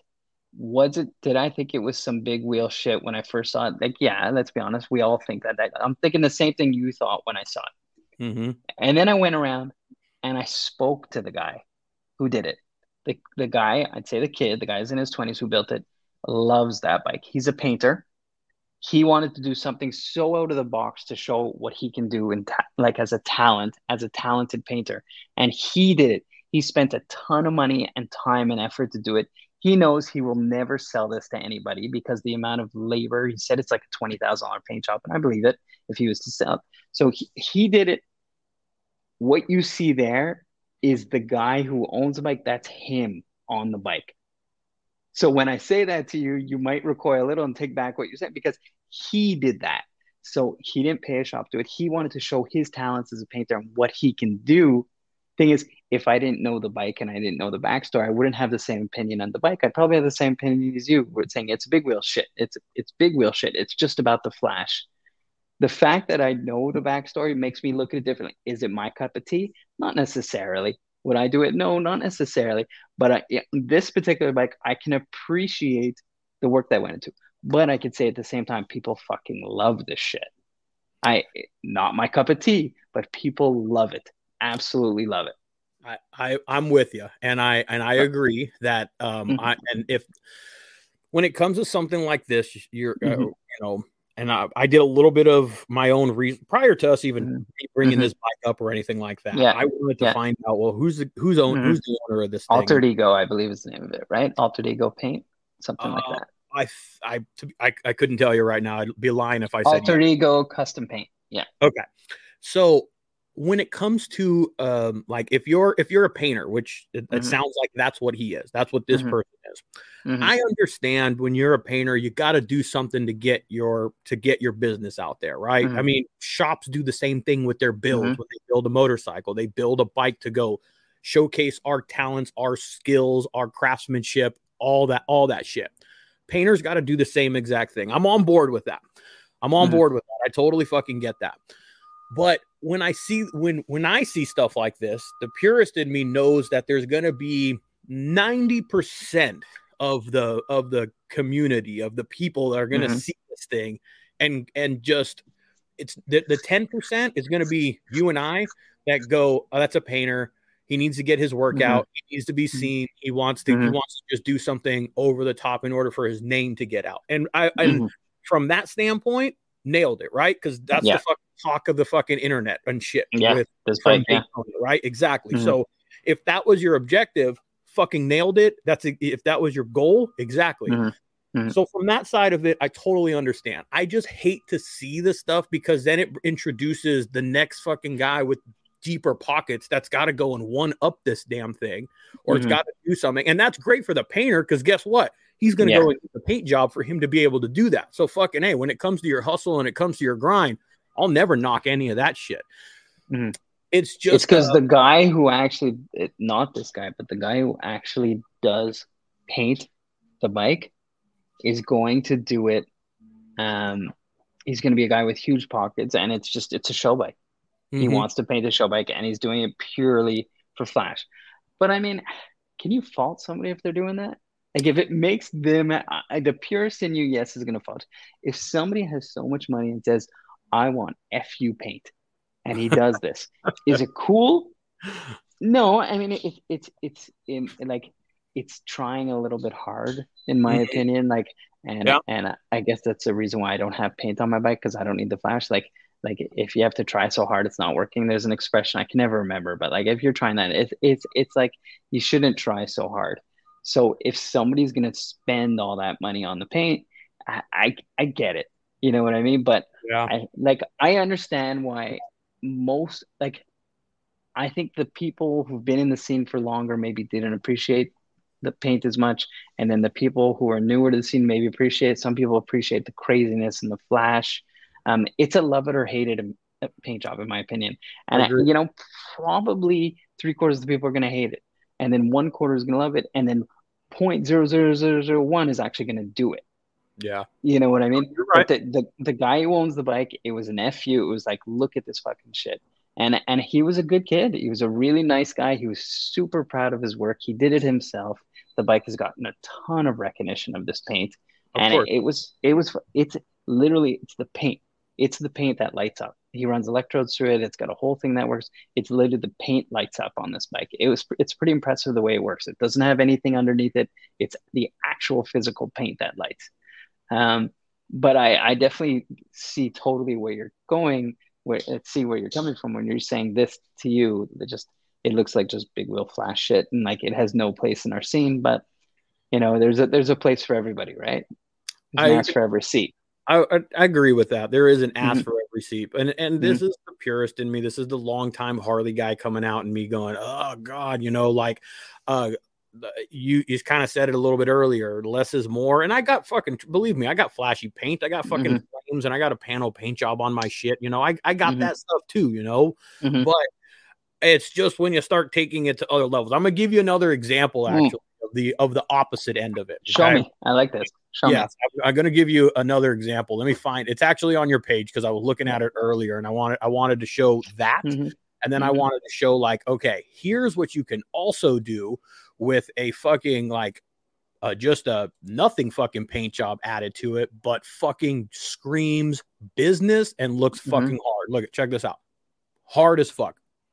When it comes to the performance type and the look, this is just a black paint job with fucking the right parts. I mean, it's got the bags obviously taken off so you can see the subframe and you can see some of the swing arm and that type of shit. But it looks like GP motor. Yeah. It looks like that bike's for sale, actually.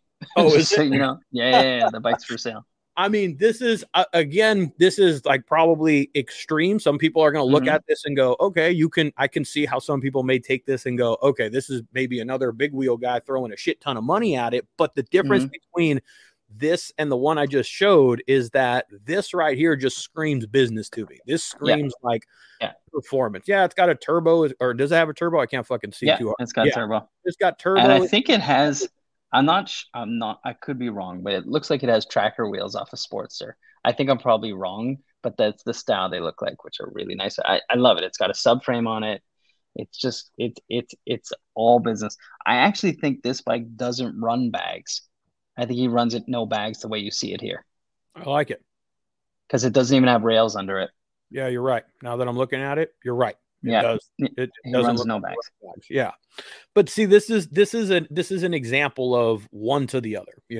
So you want to see what my favorite bike in Daytona was? If you're on the page, I'll show you. Let's check it out. Go back to the main page where you were. Okay. The same area. Scroll up a little bit to where you see when Daytona was, right in the middle of the red bike. Hang on, let me add this so you can tell me where it's at. Which one? Scroll up a little higher. Stop. The red one. This Stop. one? Nope. Go in the middle. Yeah, that bike. This one. That was my favorite bike in Daytona.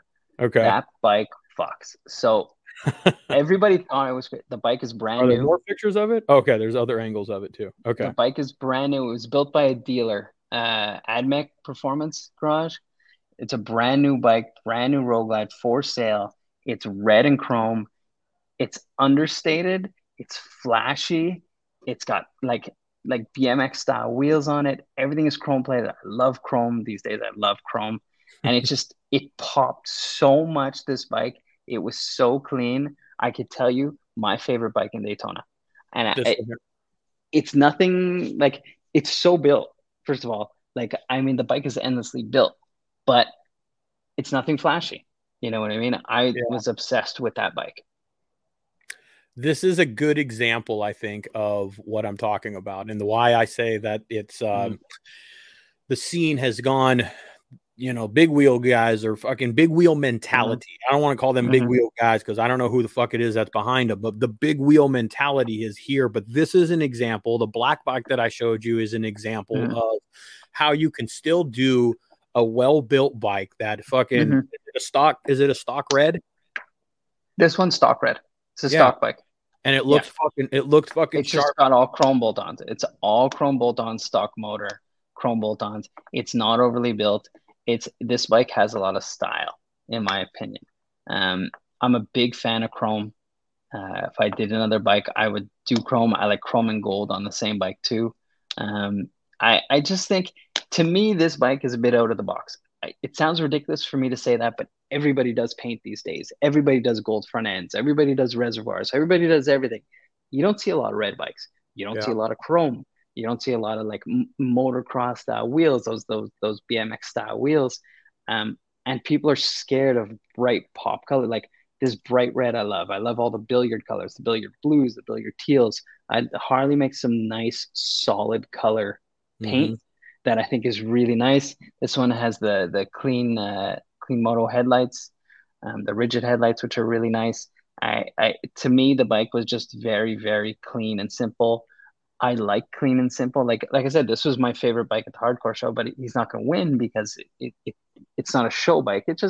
Plus it was a dealer bike. The bike had no mileage. It was for sale. So that's my thought process. Who deserves to win? Should it deserve to win a show when it's owned by the dealer? And you know what I mean? It's for sale. No, because it's not. It doesn't belong to somebody.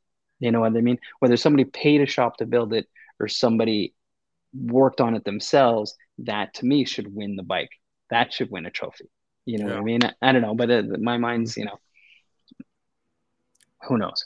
Beauty is in the eye of the beholder, and it's a clean looking bike, man. It actually is a clean looking bike. I was going through Instagram today, and I came across, and I'm sure a friend of yours in the same circle, My Machinist. Justin's bike. And Justin. Yeah, and so his bike, and I mean, if you look at his bike from if you just stand back and look at it probably from the front, you're probably not going to recognize all the stuff and all the things that have been done to that bike. But what I I started just kind of strolling through, I'm a bike advocate. I like cool fucking shit. That's really what it boils down to. And so when I started looking at his bike in depth, in more detail, I've seen pictures of it and I've seen it from a distance, cool bike, and fucking kept on moving and shit. But today I took a little bit of time because I was kind of just looking, okay, what are we going to talk about? Where are we going to go with this? I took some time to go and look at his bike and look through his page and see some of the parts that he's done for it. And he's a machinist, so there's a huge advantage to that. There's a giant advantage, but it's one color. It's fucking chrome, and it's just it's simple. It's not fucking crazy. Not this crazy paint over the top, fucking shit that is. I think that's where my feelings of that shit just go astray, when you start getting into this big giant paint stuff, because it feels like big bagger scene, big wheel style has entered the chat and jumped into, the paint aspect of it. My opinion on the performance bagger stuff is if you're going to build a performance bagger, then let the performance shine. Mm-hmm. I think that's Mm-hmm. at the top of my list of, if you're gonna build one, let the performance shine, and let paint complement it. Don't let the fucking paint like steal from all the stuff that's been done to it. And this Mm-hmm. bike is a good example of that. That black Mm-hmm. one that I showed you with the turbo, Mm-hmm. Justin's bike, those are kind of your bike as well. You know, you Sure. got just carbon on it. Let the bike kind of speak for itself. Don't fucking take, like, you put all this, you got $80,000 worth of hardware on this damn Mm-hmm. thing. And then you got $10,000 in paint that's just taken away from it, all Mm-hmm. because it's just like, wow, look at that paint. Smoke and mirrors. Yeah. Yeah. The funny thing you talk about Justin's bike, Minty Fresh, I think he calls it. When I got to the hardcore show, the first thing I said when I saw the bike, um, I saw him the day before and stuff. I said, I'm like, did you enter the bike? He's like, no. I'm like, fuck, I could have just, this would have been done. I would have walked in, just voted you and walked out of the show. Justin's bike, I gave him number 2 in my top 10 list. And a lot of people said like he deserved to win number 1. So for the record, baddest build of 22, Justin's bike. Nobody could even touch the amount of custom work on that bike. The entire bike is one-off parts. He built everything himself. It's got one-off subframes, one-off foot pegs, one-off everything. If you've seen behind the fairing what it looks like, it's a masterpiece. That bike is it's got a nickel-plated frame. I The think only let me pull it up here real Yeah, quick. I'm gonna I think this is the one I was looking at. that's it. Yeah, Yeah, it's like that's this, it. like this is a good Look at the example. inside of that fairing. Yeah. It's cleaner in person, and he rides it. So the only reason that he didn't win Bike of the Year is because it's entirely one-off parts by a machinist who built it himself. So the average person couldn't buy this bike if they wanted. You know what I mean? You'd have to buy his bike. But the average person couldn't build this bike, which is the only reason he didn't get first place. It's because it's not a regular bike. It's like you can't compare a total. You're comparing. You can't compare. A Riddler build to a guy who builds hot rods in your neighborhood. You know what I mean? Like you can't. They're not the same Yeah. thing. So, but this bike is so next level when it comes to build. The performance bagger scene has never seen a custom bagger build the way this bike is built. I'm telling you, every single part is one-off parts. The gas cap is one-off. The risers, he did it with the circle in the middle so you could see through it. Like there was thought process behind everything, and he's probably made parts because of the parts he's done off that bike. But it's one-off. Everything on this bike, it is a fucking work of art beyond work of art. You know what I mean? And it's a mind-blowing build. It's the best way to describe it. I'm enjoying it from afar, but this is an Mm-hmm. example of when you just see this from the front. When you see this picture and you see it from the Mm-hmm. front, then you're just going to think, it's a road glide, Mm-hmm. and you probably may not bat another eye at it. But it's when you Yeah. get down, when you stand behind it and you see this, you're like, hey, where's the rest? Where's the rest Yeah. of this fairing and shit? Or look, Mm-hmm. these on these tank cutouts, you look Mm-hmm. like you machined some nice pieces to go Mm-hmm. inside of there. It's this is for me, Daniel, my fucking opinion means Mm-hmm. nothing. But for me, Mm-hmm. when your list is your list, but this is a damn good bike to me to say, Mm-hmm. okay, this is number one. Now I get it. Mm-hmm. You made your point very well that there's a lot of things that go into your decision or your Mm-hmm. choice Mm-hmm. of why it's going to be this place on the list. But Mm-hmm. this right here is Mm-hmm. what I would love people to kind of, obviously, you can call Justin and say, hey, I want this shit. I want you to build me a fucking Oh, bike. that bike is for sale, for the record. If anybody They're wants always to for sell, sale, buddy. no, but it's actually for sale. I know he wants to buy more equipment. If somebody's seeing this bike, I can tell you as somebody who's seen every performance bagger in the world, this is without fail. It's so above everybody else. It really is. It is this is the Jesse James chopper of performance bagger world. Like as high choppers you get. Like the go back to the headlight. Like you can't even see his headlight bracket. You see there's the machine, the aluminum in between the headlights, Yeah. right? Between that. So that's not a filler panel. There's like a whole CNC big part that supports the whole front fairing and the headlight. It's All this one piece right monster. It's one monster piece of like just CNC. It's beautiful. The bike is a work of art beyond work of art. If somebody has money and the bike is for sale for a reasonable amount of money, very, very, very reasonable amount of money. Do So, you know? Are you allowed to say? I'm allowed because I might be wrong. I think it's between 60 and 70K. I think. Okay. I could be wrong, but I No. think that's what he's willing to take. And he's gonna buy it, he's gonna sell it, and he'll build another bike and he'll buy more machinery. Justin's an amazing person, he's an amazing guy, he's a friend, and that bike is beyond anything you've ever seen. I think That's a trophy.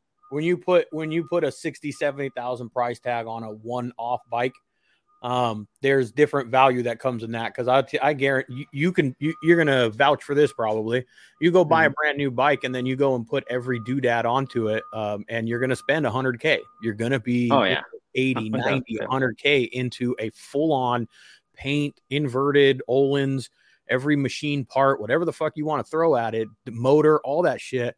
You're going to be in 75, 80, 90K into the thing. And to get a full blown custom bike. Now, is this for everybody? No, because it doesn't have a radio and it doesn't, it's kind of a stripped down. It's not everybody's cup of tea. It's going to be, it's the same rule. You're going to get, I'm sure half the people are going to love it. Maybe even less than half. That was another thing I considered in my top 10 list is I am obsessed with this bike. But it was doing this and Mark Norton won number one, Big Trouble. Because I'm like, those two bikes, everybody knew they were the two baddest bikes of the year.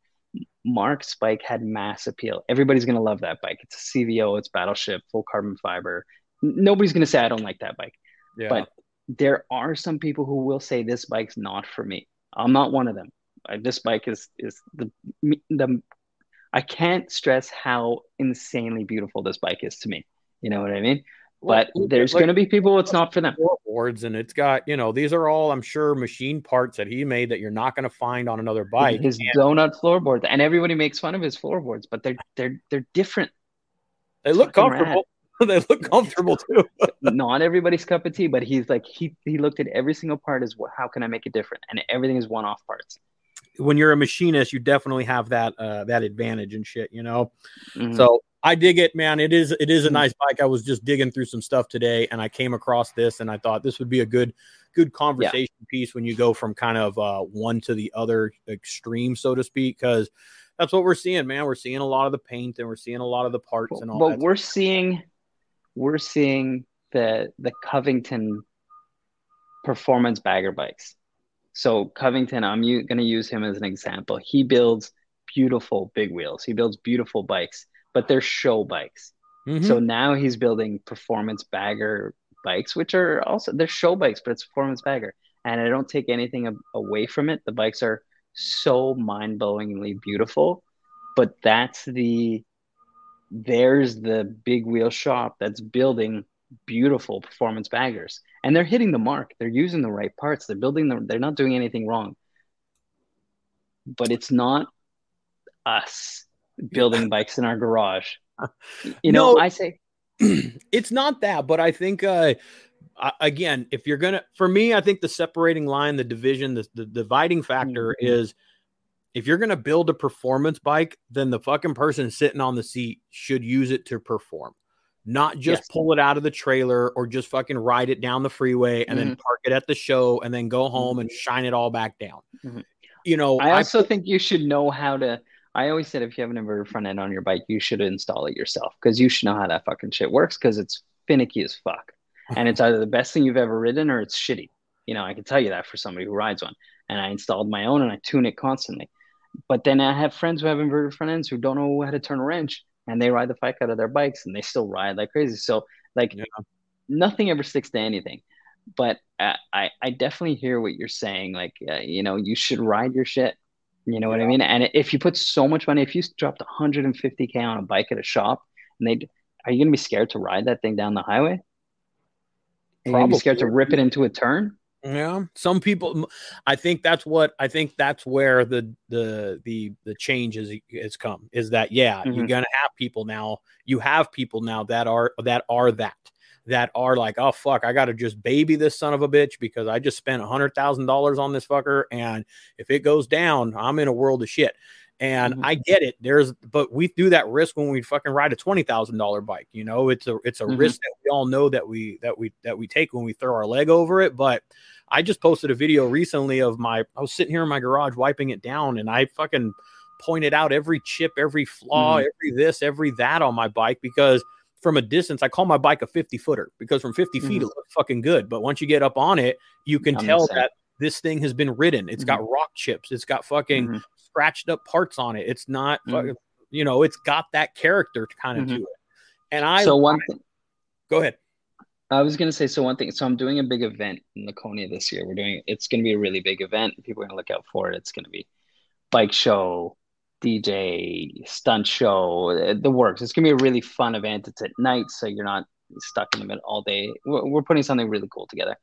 And one thing I say I want to do, I find it unfair that if you built your bike last year, you're not going to win Best Bagger this year.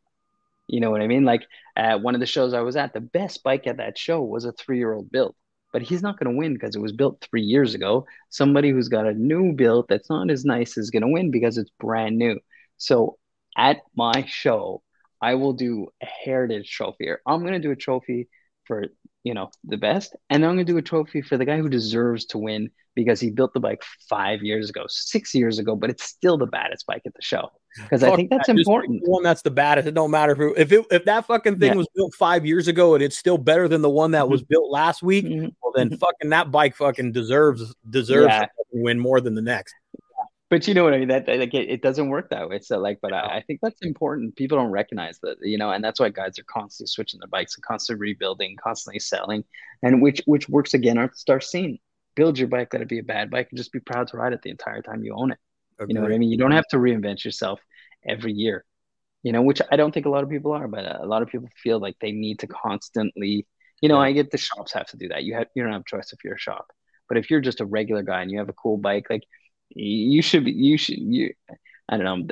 don't know when the shows became important to the scene, you know.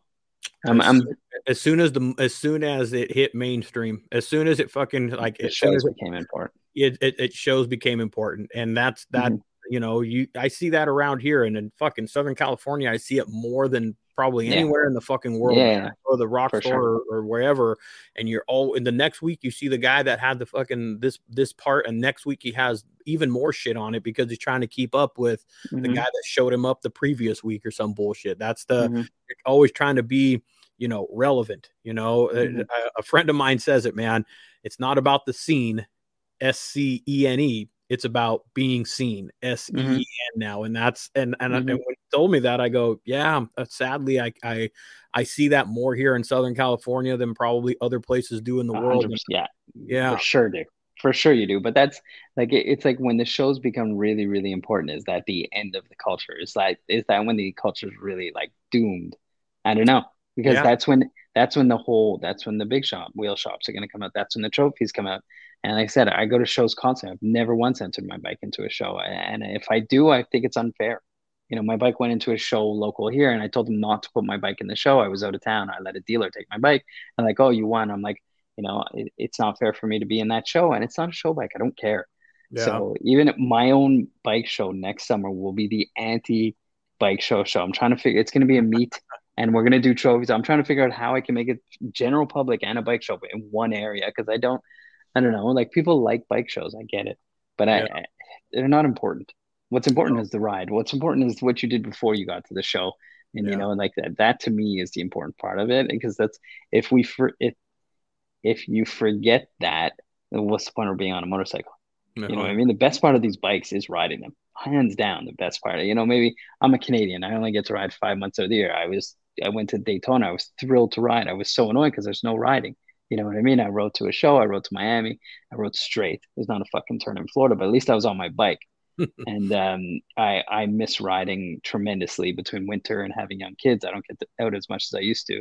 But the one thing I'll always say to everybody is ride your fucking bike. Like, ride it. You don't have to be a hero. You don't have to ride fast. Just enjoy riding that fucking bike. And if you build this bike properly, the best thing of this trend is if you do all of your upgrades should make your bike run better. Everything you do should make it run better. So you're not doing shit, just cosmetic stuff. Yeah, there's some cosmetic stuff. Carbon fiber is not going to make it run better, but it's going to make it a little lighter. Like, just, you always have to, like, the goal is to make your bike better with every single part, which is contrary to every other car and motorcycle thing I've ever done in my entire life. Yeah. Yep. No, I think that's a good way, a good thing to remember. When you're building these style of bikes, build it and do it for whatever your riding style Purpose. is, but do it for purpose, man. I have my homeboys over there at Purpose Built Motorcycles. I've been friends with those guys for fucking since Facebook page and shit, man. And that is where I started with them a little bit and just went, yeah, this is purpose built. This means something. I understand exactly what this means. So I'm an advocate. I think that's a great thing to do, man. So my last question, so we can kind of wrap this up. I know it's a little late where you're at. I guess, can it be saved? Can it kind of go back to its glory days? Are we too far deep? What do you think, man? I mean, I don't think it needs to be saved. I think it's still fun. I think it's still cool. I think when I think people need to remember that this is fun. This is a hobby.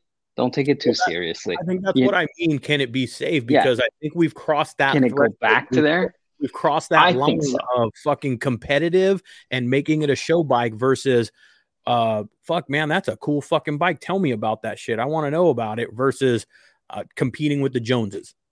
I think if you're in a position where it's not fun for you anymore, you should go ride your motorcycle. And I think a lot of people, it can't be said. Like, there's going to be the people who are just going to fuck it and get on their bike and ride and don't give a fuck. Like, stop taking shit too seriously. This is a fucking hobby. This is a fucking motorcycle. Stop taking all this shit too seriously. I wish people would say that. Who cares about the trophy? Who cares about this? Who cares about that? If you have a vested interest, if you own a shop and you need your parts to be the best, I get it. You do have vested interest. But I know a lot of these guys who are just kind of, they're not happy with the scene. They're not happy with everything. But like, you just got to remember that you're working, you're living, our hobbies. It's a hobby. None of this shit is necessary for you to live. You know what I mean? So there's no beyond. We're not beyond anything. And when you're miserable, when you think this is shit, when you think this is garbage, get on your bike and go for a fucking ride with somebody you actually like. So I definitely think it. I definitely think it's gone to a point where it's a different culture and it's a different world, and it's not the scene it was 4 or 5 years ago when it was super chill and everybody knew each other. It's not the same, Sturgis 2019, I went and stayed in a house with 30 guys that are from all over the country. That shit's not going to happen anymore. There's too many, there's cultures, there's these people, and these guys don't get along with these. But to me as an outsider, everybody thinks I'm an insider. I'm an outsider. But like, to me as an outsider, like, stop caring so much, like that is it a performance bagger battle that's going on forever? And I know that you're an advocate for that. Like, you don't like the name. For me, I stopped caring about that a year ago. If some kid has a bagger and he puts T-bars on and he wants to call it a performance bagger, let him do it. Doesn't change anything for any of us. You know what I mean? I don't need the category. The fucking ST, Harley's selling a performance bagger. Like, it's just a name. You know what I mean? So that's why I'm saying, like, can it be saved? Yeah, for sure, it can be saved because it's your own attitude. Yeah, you know what I mean? It's just the way you see it. When I ask, can it be saved? Like, it's fucking doomed and it's like way past, repair.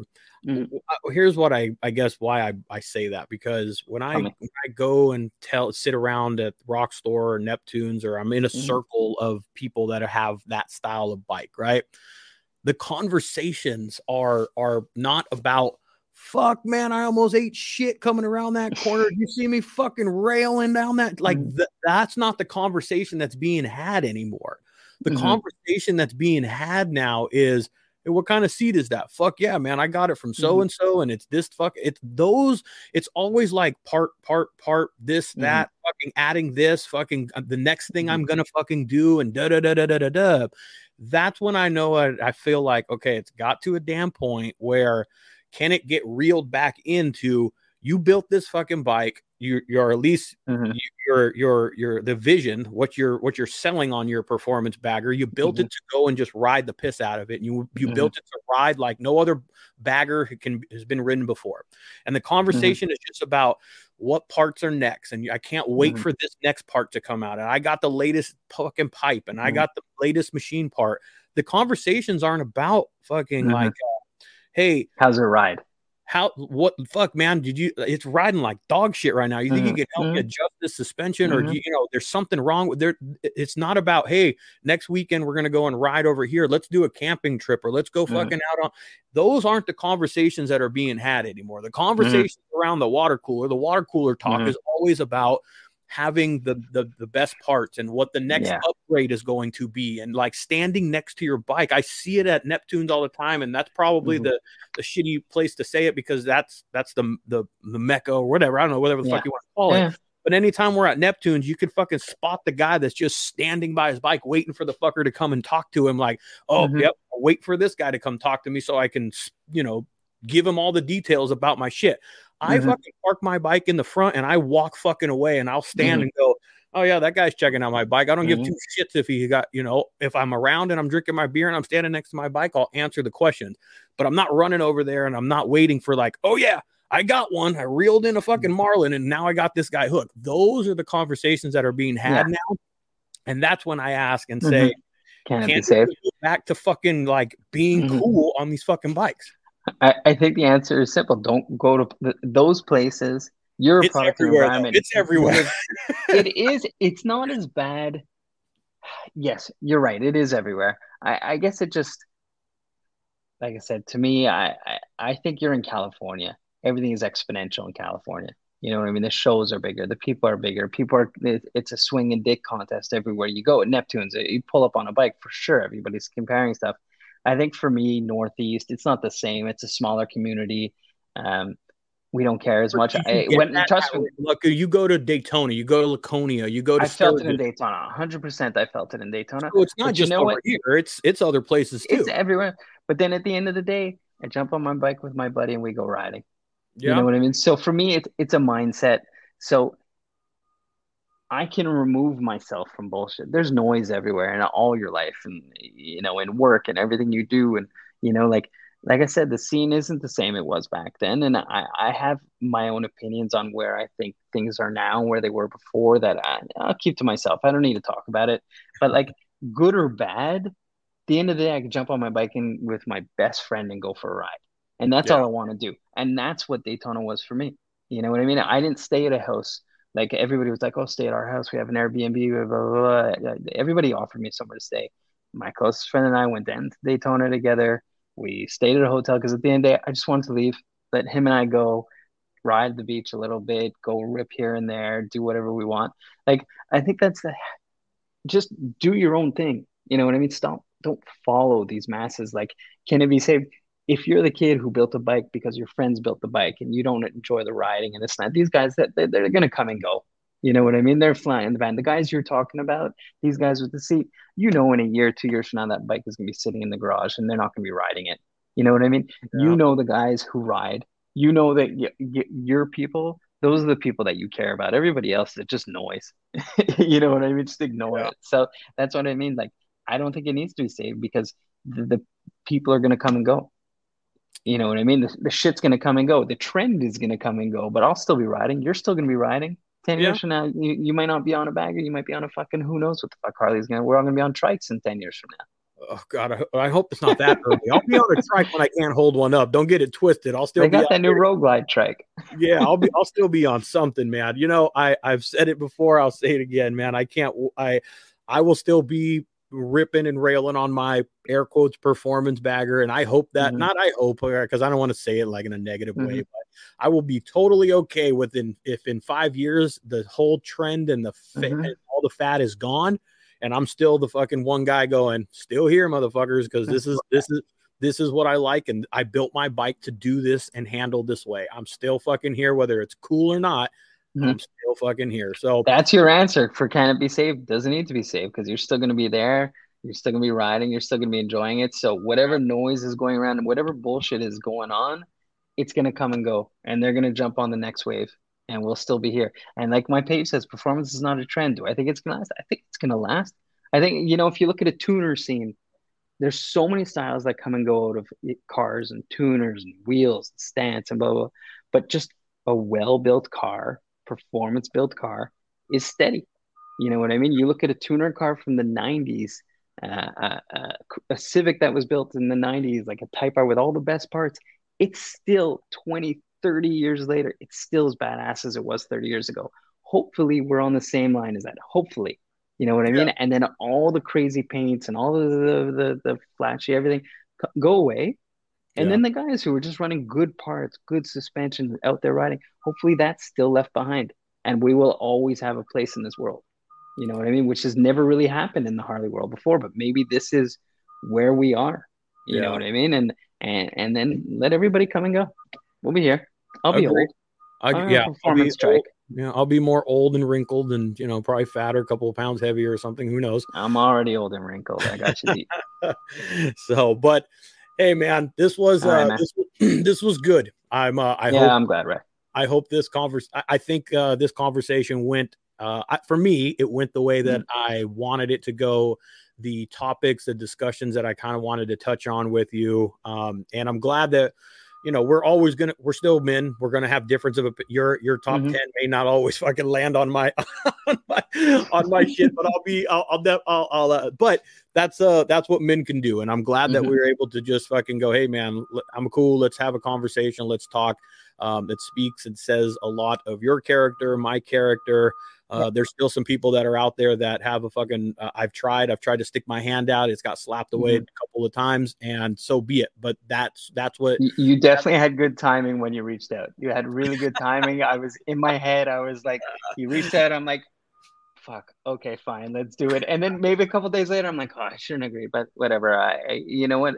Like I said with you, I don't have any energy for anything negative in my life. You reached out. Let's just straighten it out, and we're good. I'm happy. I'm a very easygoing, happy guy in my life. Every day of my life it should be better than the day before. So and it's very gimmicky, but good it's true. philosophy to have, man. And a lot of people said the same about you. A lot of people that, you know, trust me, man. I know when I throw a stone, sometimes, you know, when it's going to get casted back at me.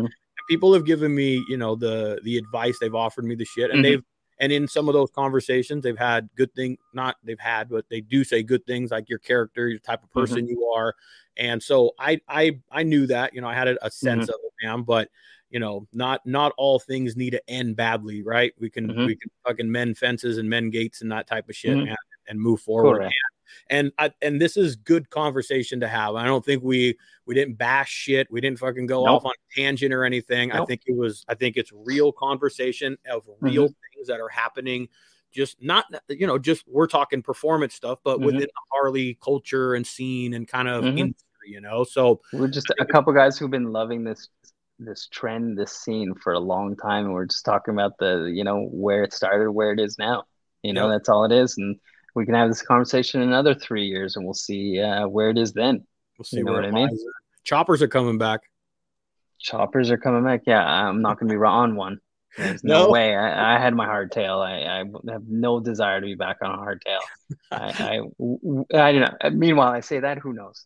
I never say never. Yeah, never say never. I would like to build one and just have a little bar hopper. Nothing that I'm not trying to, you know, impress anybody and do, oh, you did, you know, cross country. No. I don't need to do that to myself anymore, you know. No, you could have my hardtail. I sold it to a guy and it's parked in his office as a piece of art.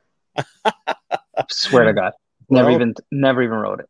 He knows why he wanted it, man. So the next trend though, if it's not already here, I think it is slightly skinny tires, right? That's skinny tire bagger. Yeah. Skinny tire bagger, man. That's I saw it about 6 months ago. I'm like, okay, that's where I think that's where the next trend for this performance stuff is going to go.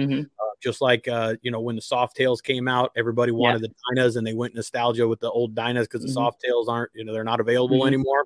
And the price skyrocketed on all those. And I started seeing the price of the skinny tire start to go up and up and up.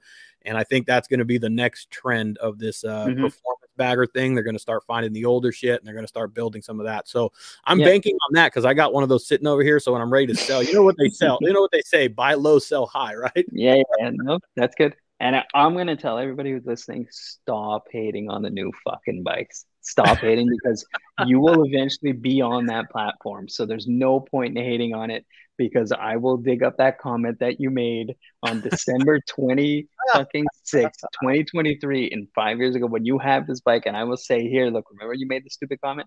Stop hating on the new baggers. And I will be on one as quickly as I get my hands on it. This, by the way, is a new one. This is the Road Glide. Yeah. I saw a couple pictures of it about a week or so ago, but yeah, with that weird angle. Yeah, and I get why people are saying and talking about that it looks like the Indian. I get it. It's got Indian-esque, I guess, just with are the lights fucking like, is that what I'm seeing? It's like a cyclops kind of big light in the middle, and then it's got like two strips along the side for for blinkers. So they removed the flashers off it. It's kind of in there. It has that Harley inverted front end. It has Brembos. This one's clearly a CVO. It's got the CVO wheels, but we'll see. It's gonna take off. You're right, man. Just let it be, guys. It's gonna take off like everything else does. I hate it. Everyone hated the Rushmore fairing when it came out, and then everyone wanted that at some point, and then eventually the Rushmore is gonna be old news. This is gonna be the new trend. This is gonna everybody hated M8s. Everybody hated twin cams. Everybody hated Softails. Every single everybody was allowed to hate the Livewire, right? And they were right. That bike fucking sucked. Nobody likes it. But even the new Sporties, they're kind of cool. I'm just saying, like this bike is what everybody's asking for. You know what I mean? And we're gonna make it cool for sure. We're gonna make it cool. All you need is a shop like San Diego Customs or Cruci Originals or you need some shop just to fucking put their spin on it, and then everybody's gonna drool over it, and they're gonna go and throw down money to have theirs built or have theirs look like San Diego Customs or somebody that comes out with some tough shit looking. I will do my best to be one of the first adopters of this bike when it's available. I like as long as they come out with a regular one, not a special, not a CVO. I can appreciate being the forefront, taking the charge and being the one at the front of the pack. I can appreciate that. No problem. I have a lot of friends who will do something cool. Well, thanks, I appreciate you, man. Thank you. Go get some rest. Thank you for taking some time with this, man. Maybe we'll do it again sometime, and we'll have a good one. All right. Take care, man. Later, man. Buddy. Bye. All right. Pigs are not flying. Daniel and I sat down, had a nice little conversation. I hope you guys enjoyed that. That was a very good dialogue, very good conversation. It is what I expected. This is the first podcast that I actually did some, wanted to make sure that we kind of touched on some notes. And I think we went right down the list kind of from beginning to end. And so thank you guys very much for tuning in. I hope you guys take something from this. I hope you guys, whether it's good, bad, and different, gives you a different perspective on the scene. Maybe you weren't familiar with the history and the culture. Maybe when Daniel came into it, when I came into it, and where we have seen it evolve from beginning to now, I guess, and where our opinions kind of lie on that. So thank you guys for tuning in. Going to be posted here on the podcast here very soon. But if you guys haven't already, go and check out the YouTube page. A bunch of cool videos on there, some vlogging stuff, just some cool, fun stuff. Go check out all the other podcasts that are loaded. I think we got over 70 podcasts on there now. And of course, go check out the Instagram, Throttled Roots. That's where you're going to find everything. Throttled Roots on Instagram, throttledroots.com, Throttled Roots on Spotify, on iTunes. That is where you're going to find everything under the name Throttled Roots. So there's a ton of stuff for you guys to go and check out and geek out on and have fun with. So and hope you enjoyed this one. You guys have a damn good night. Thank you. We'll see you on the next one. All right. Later.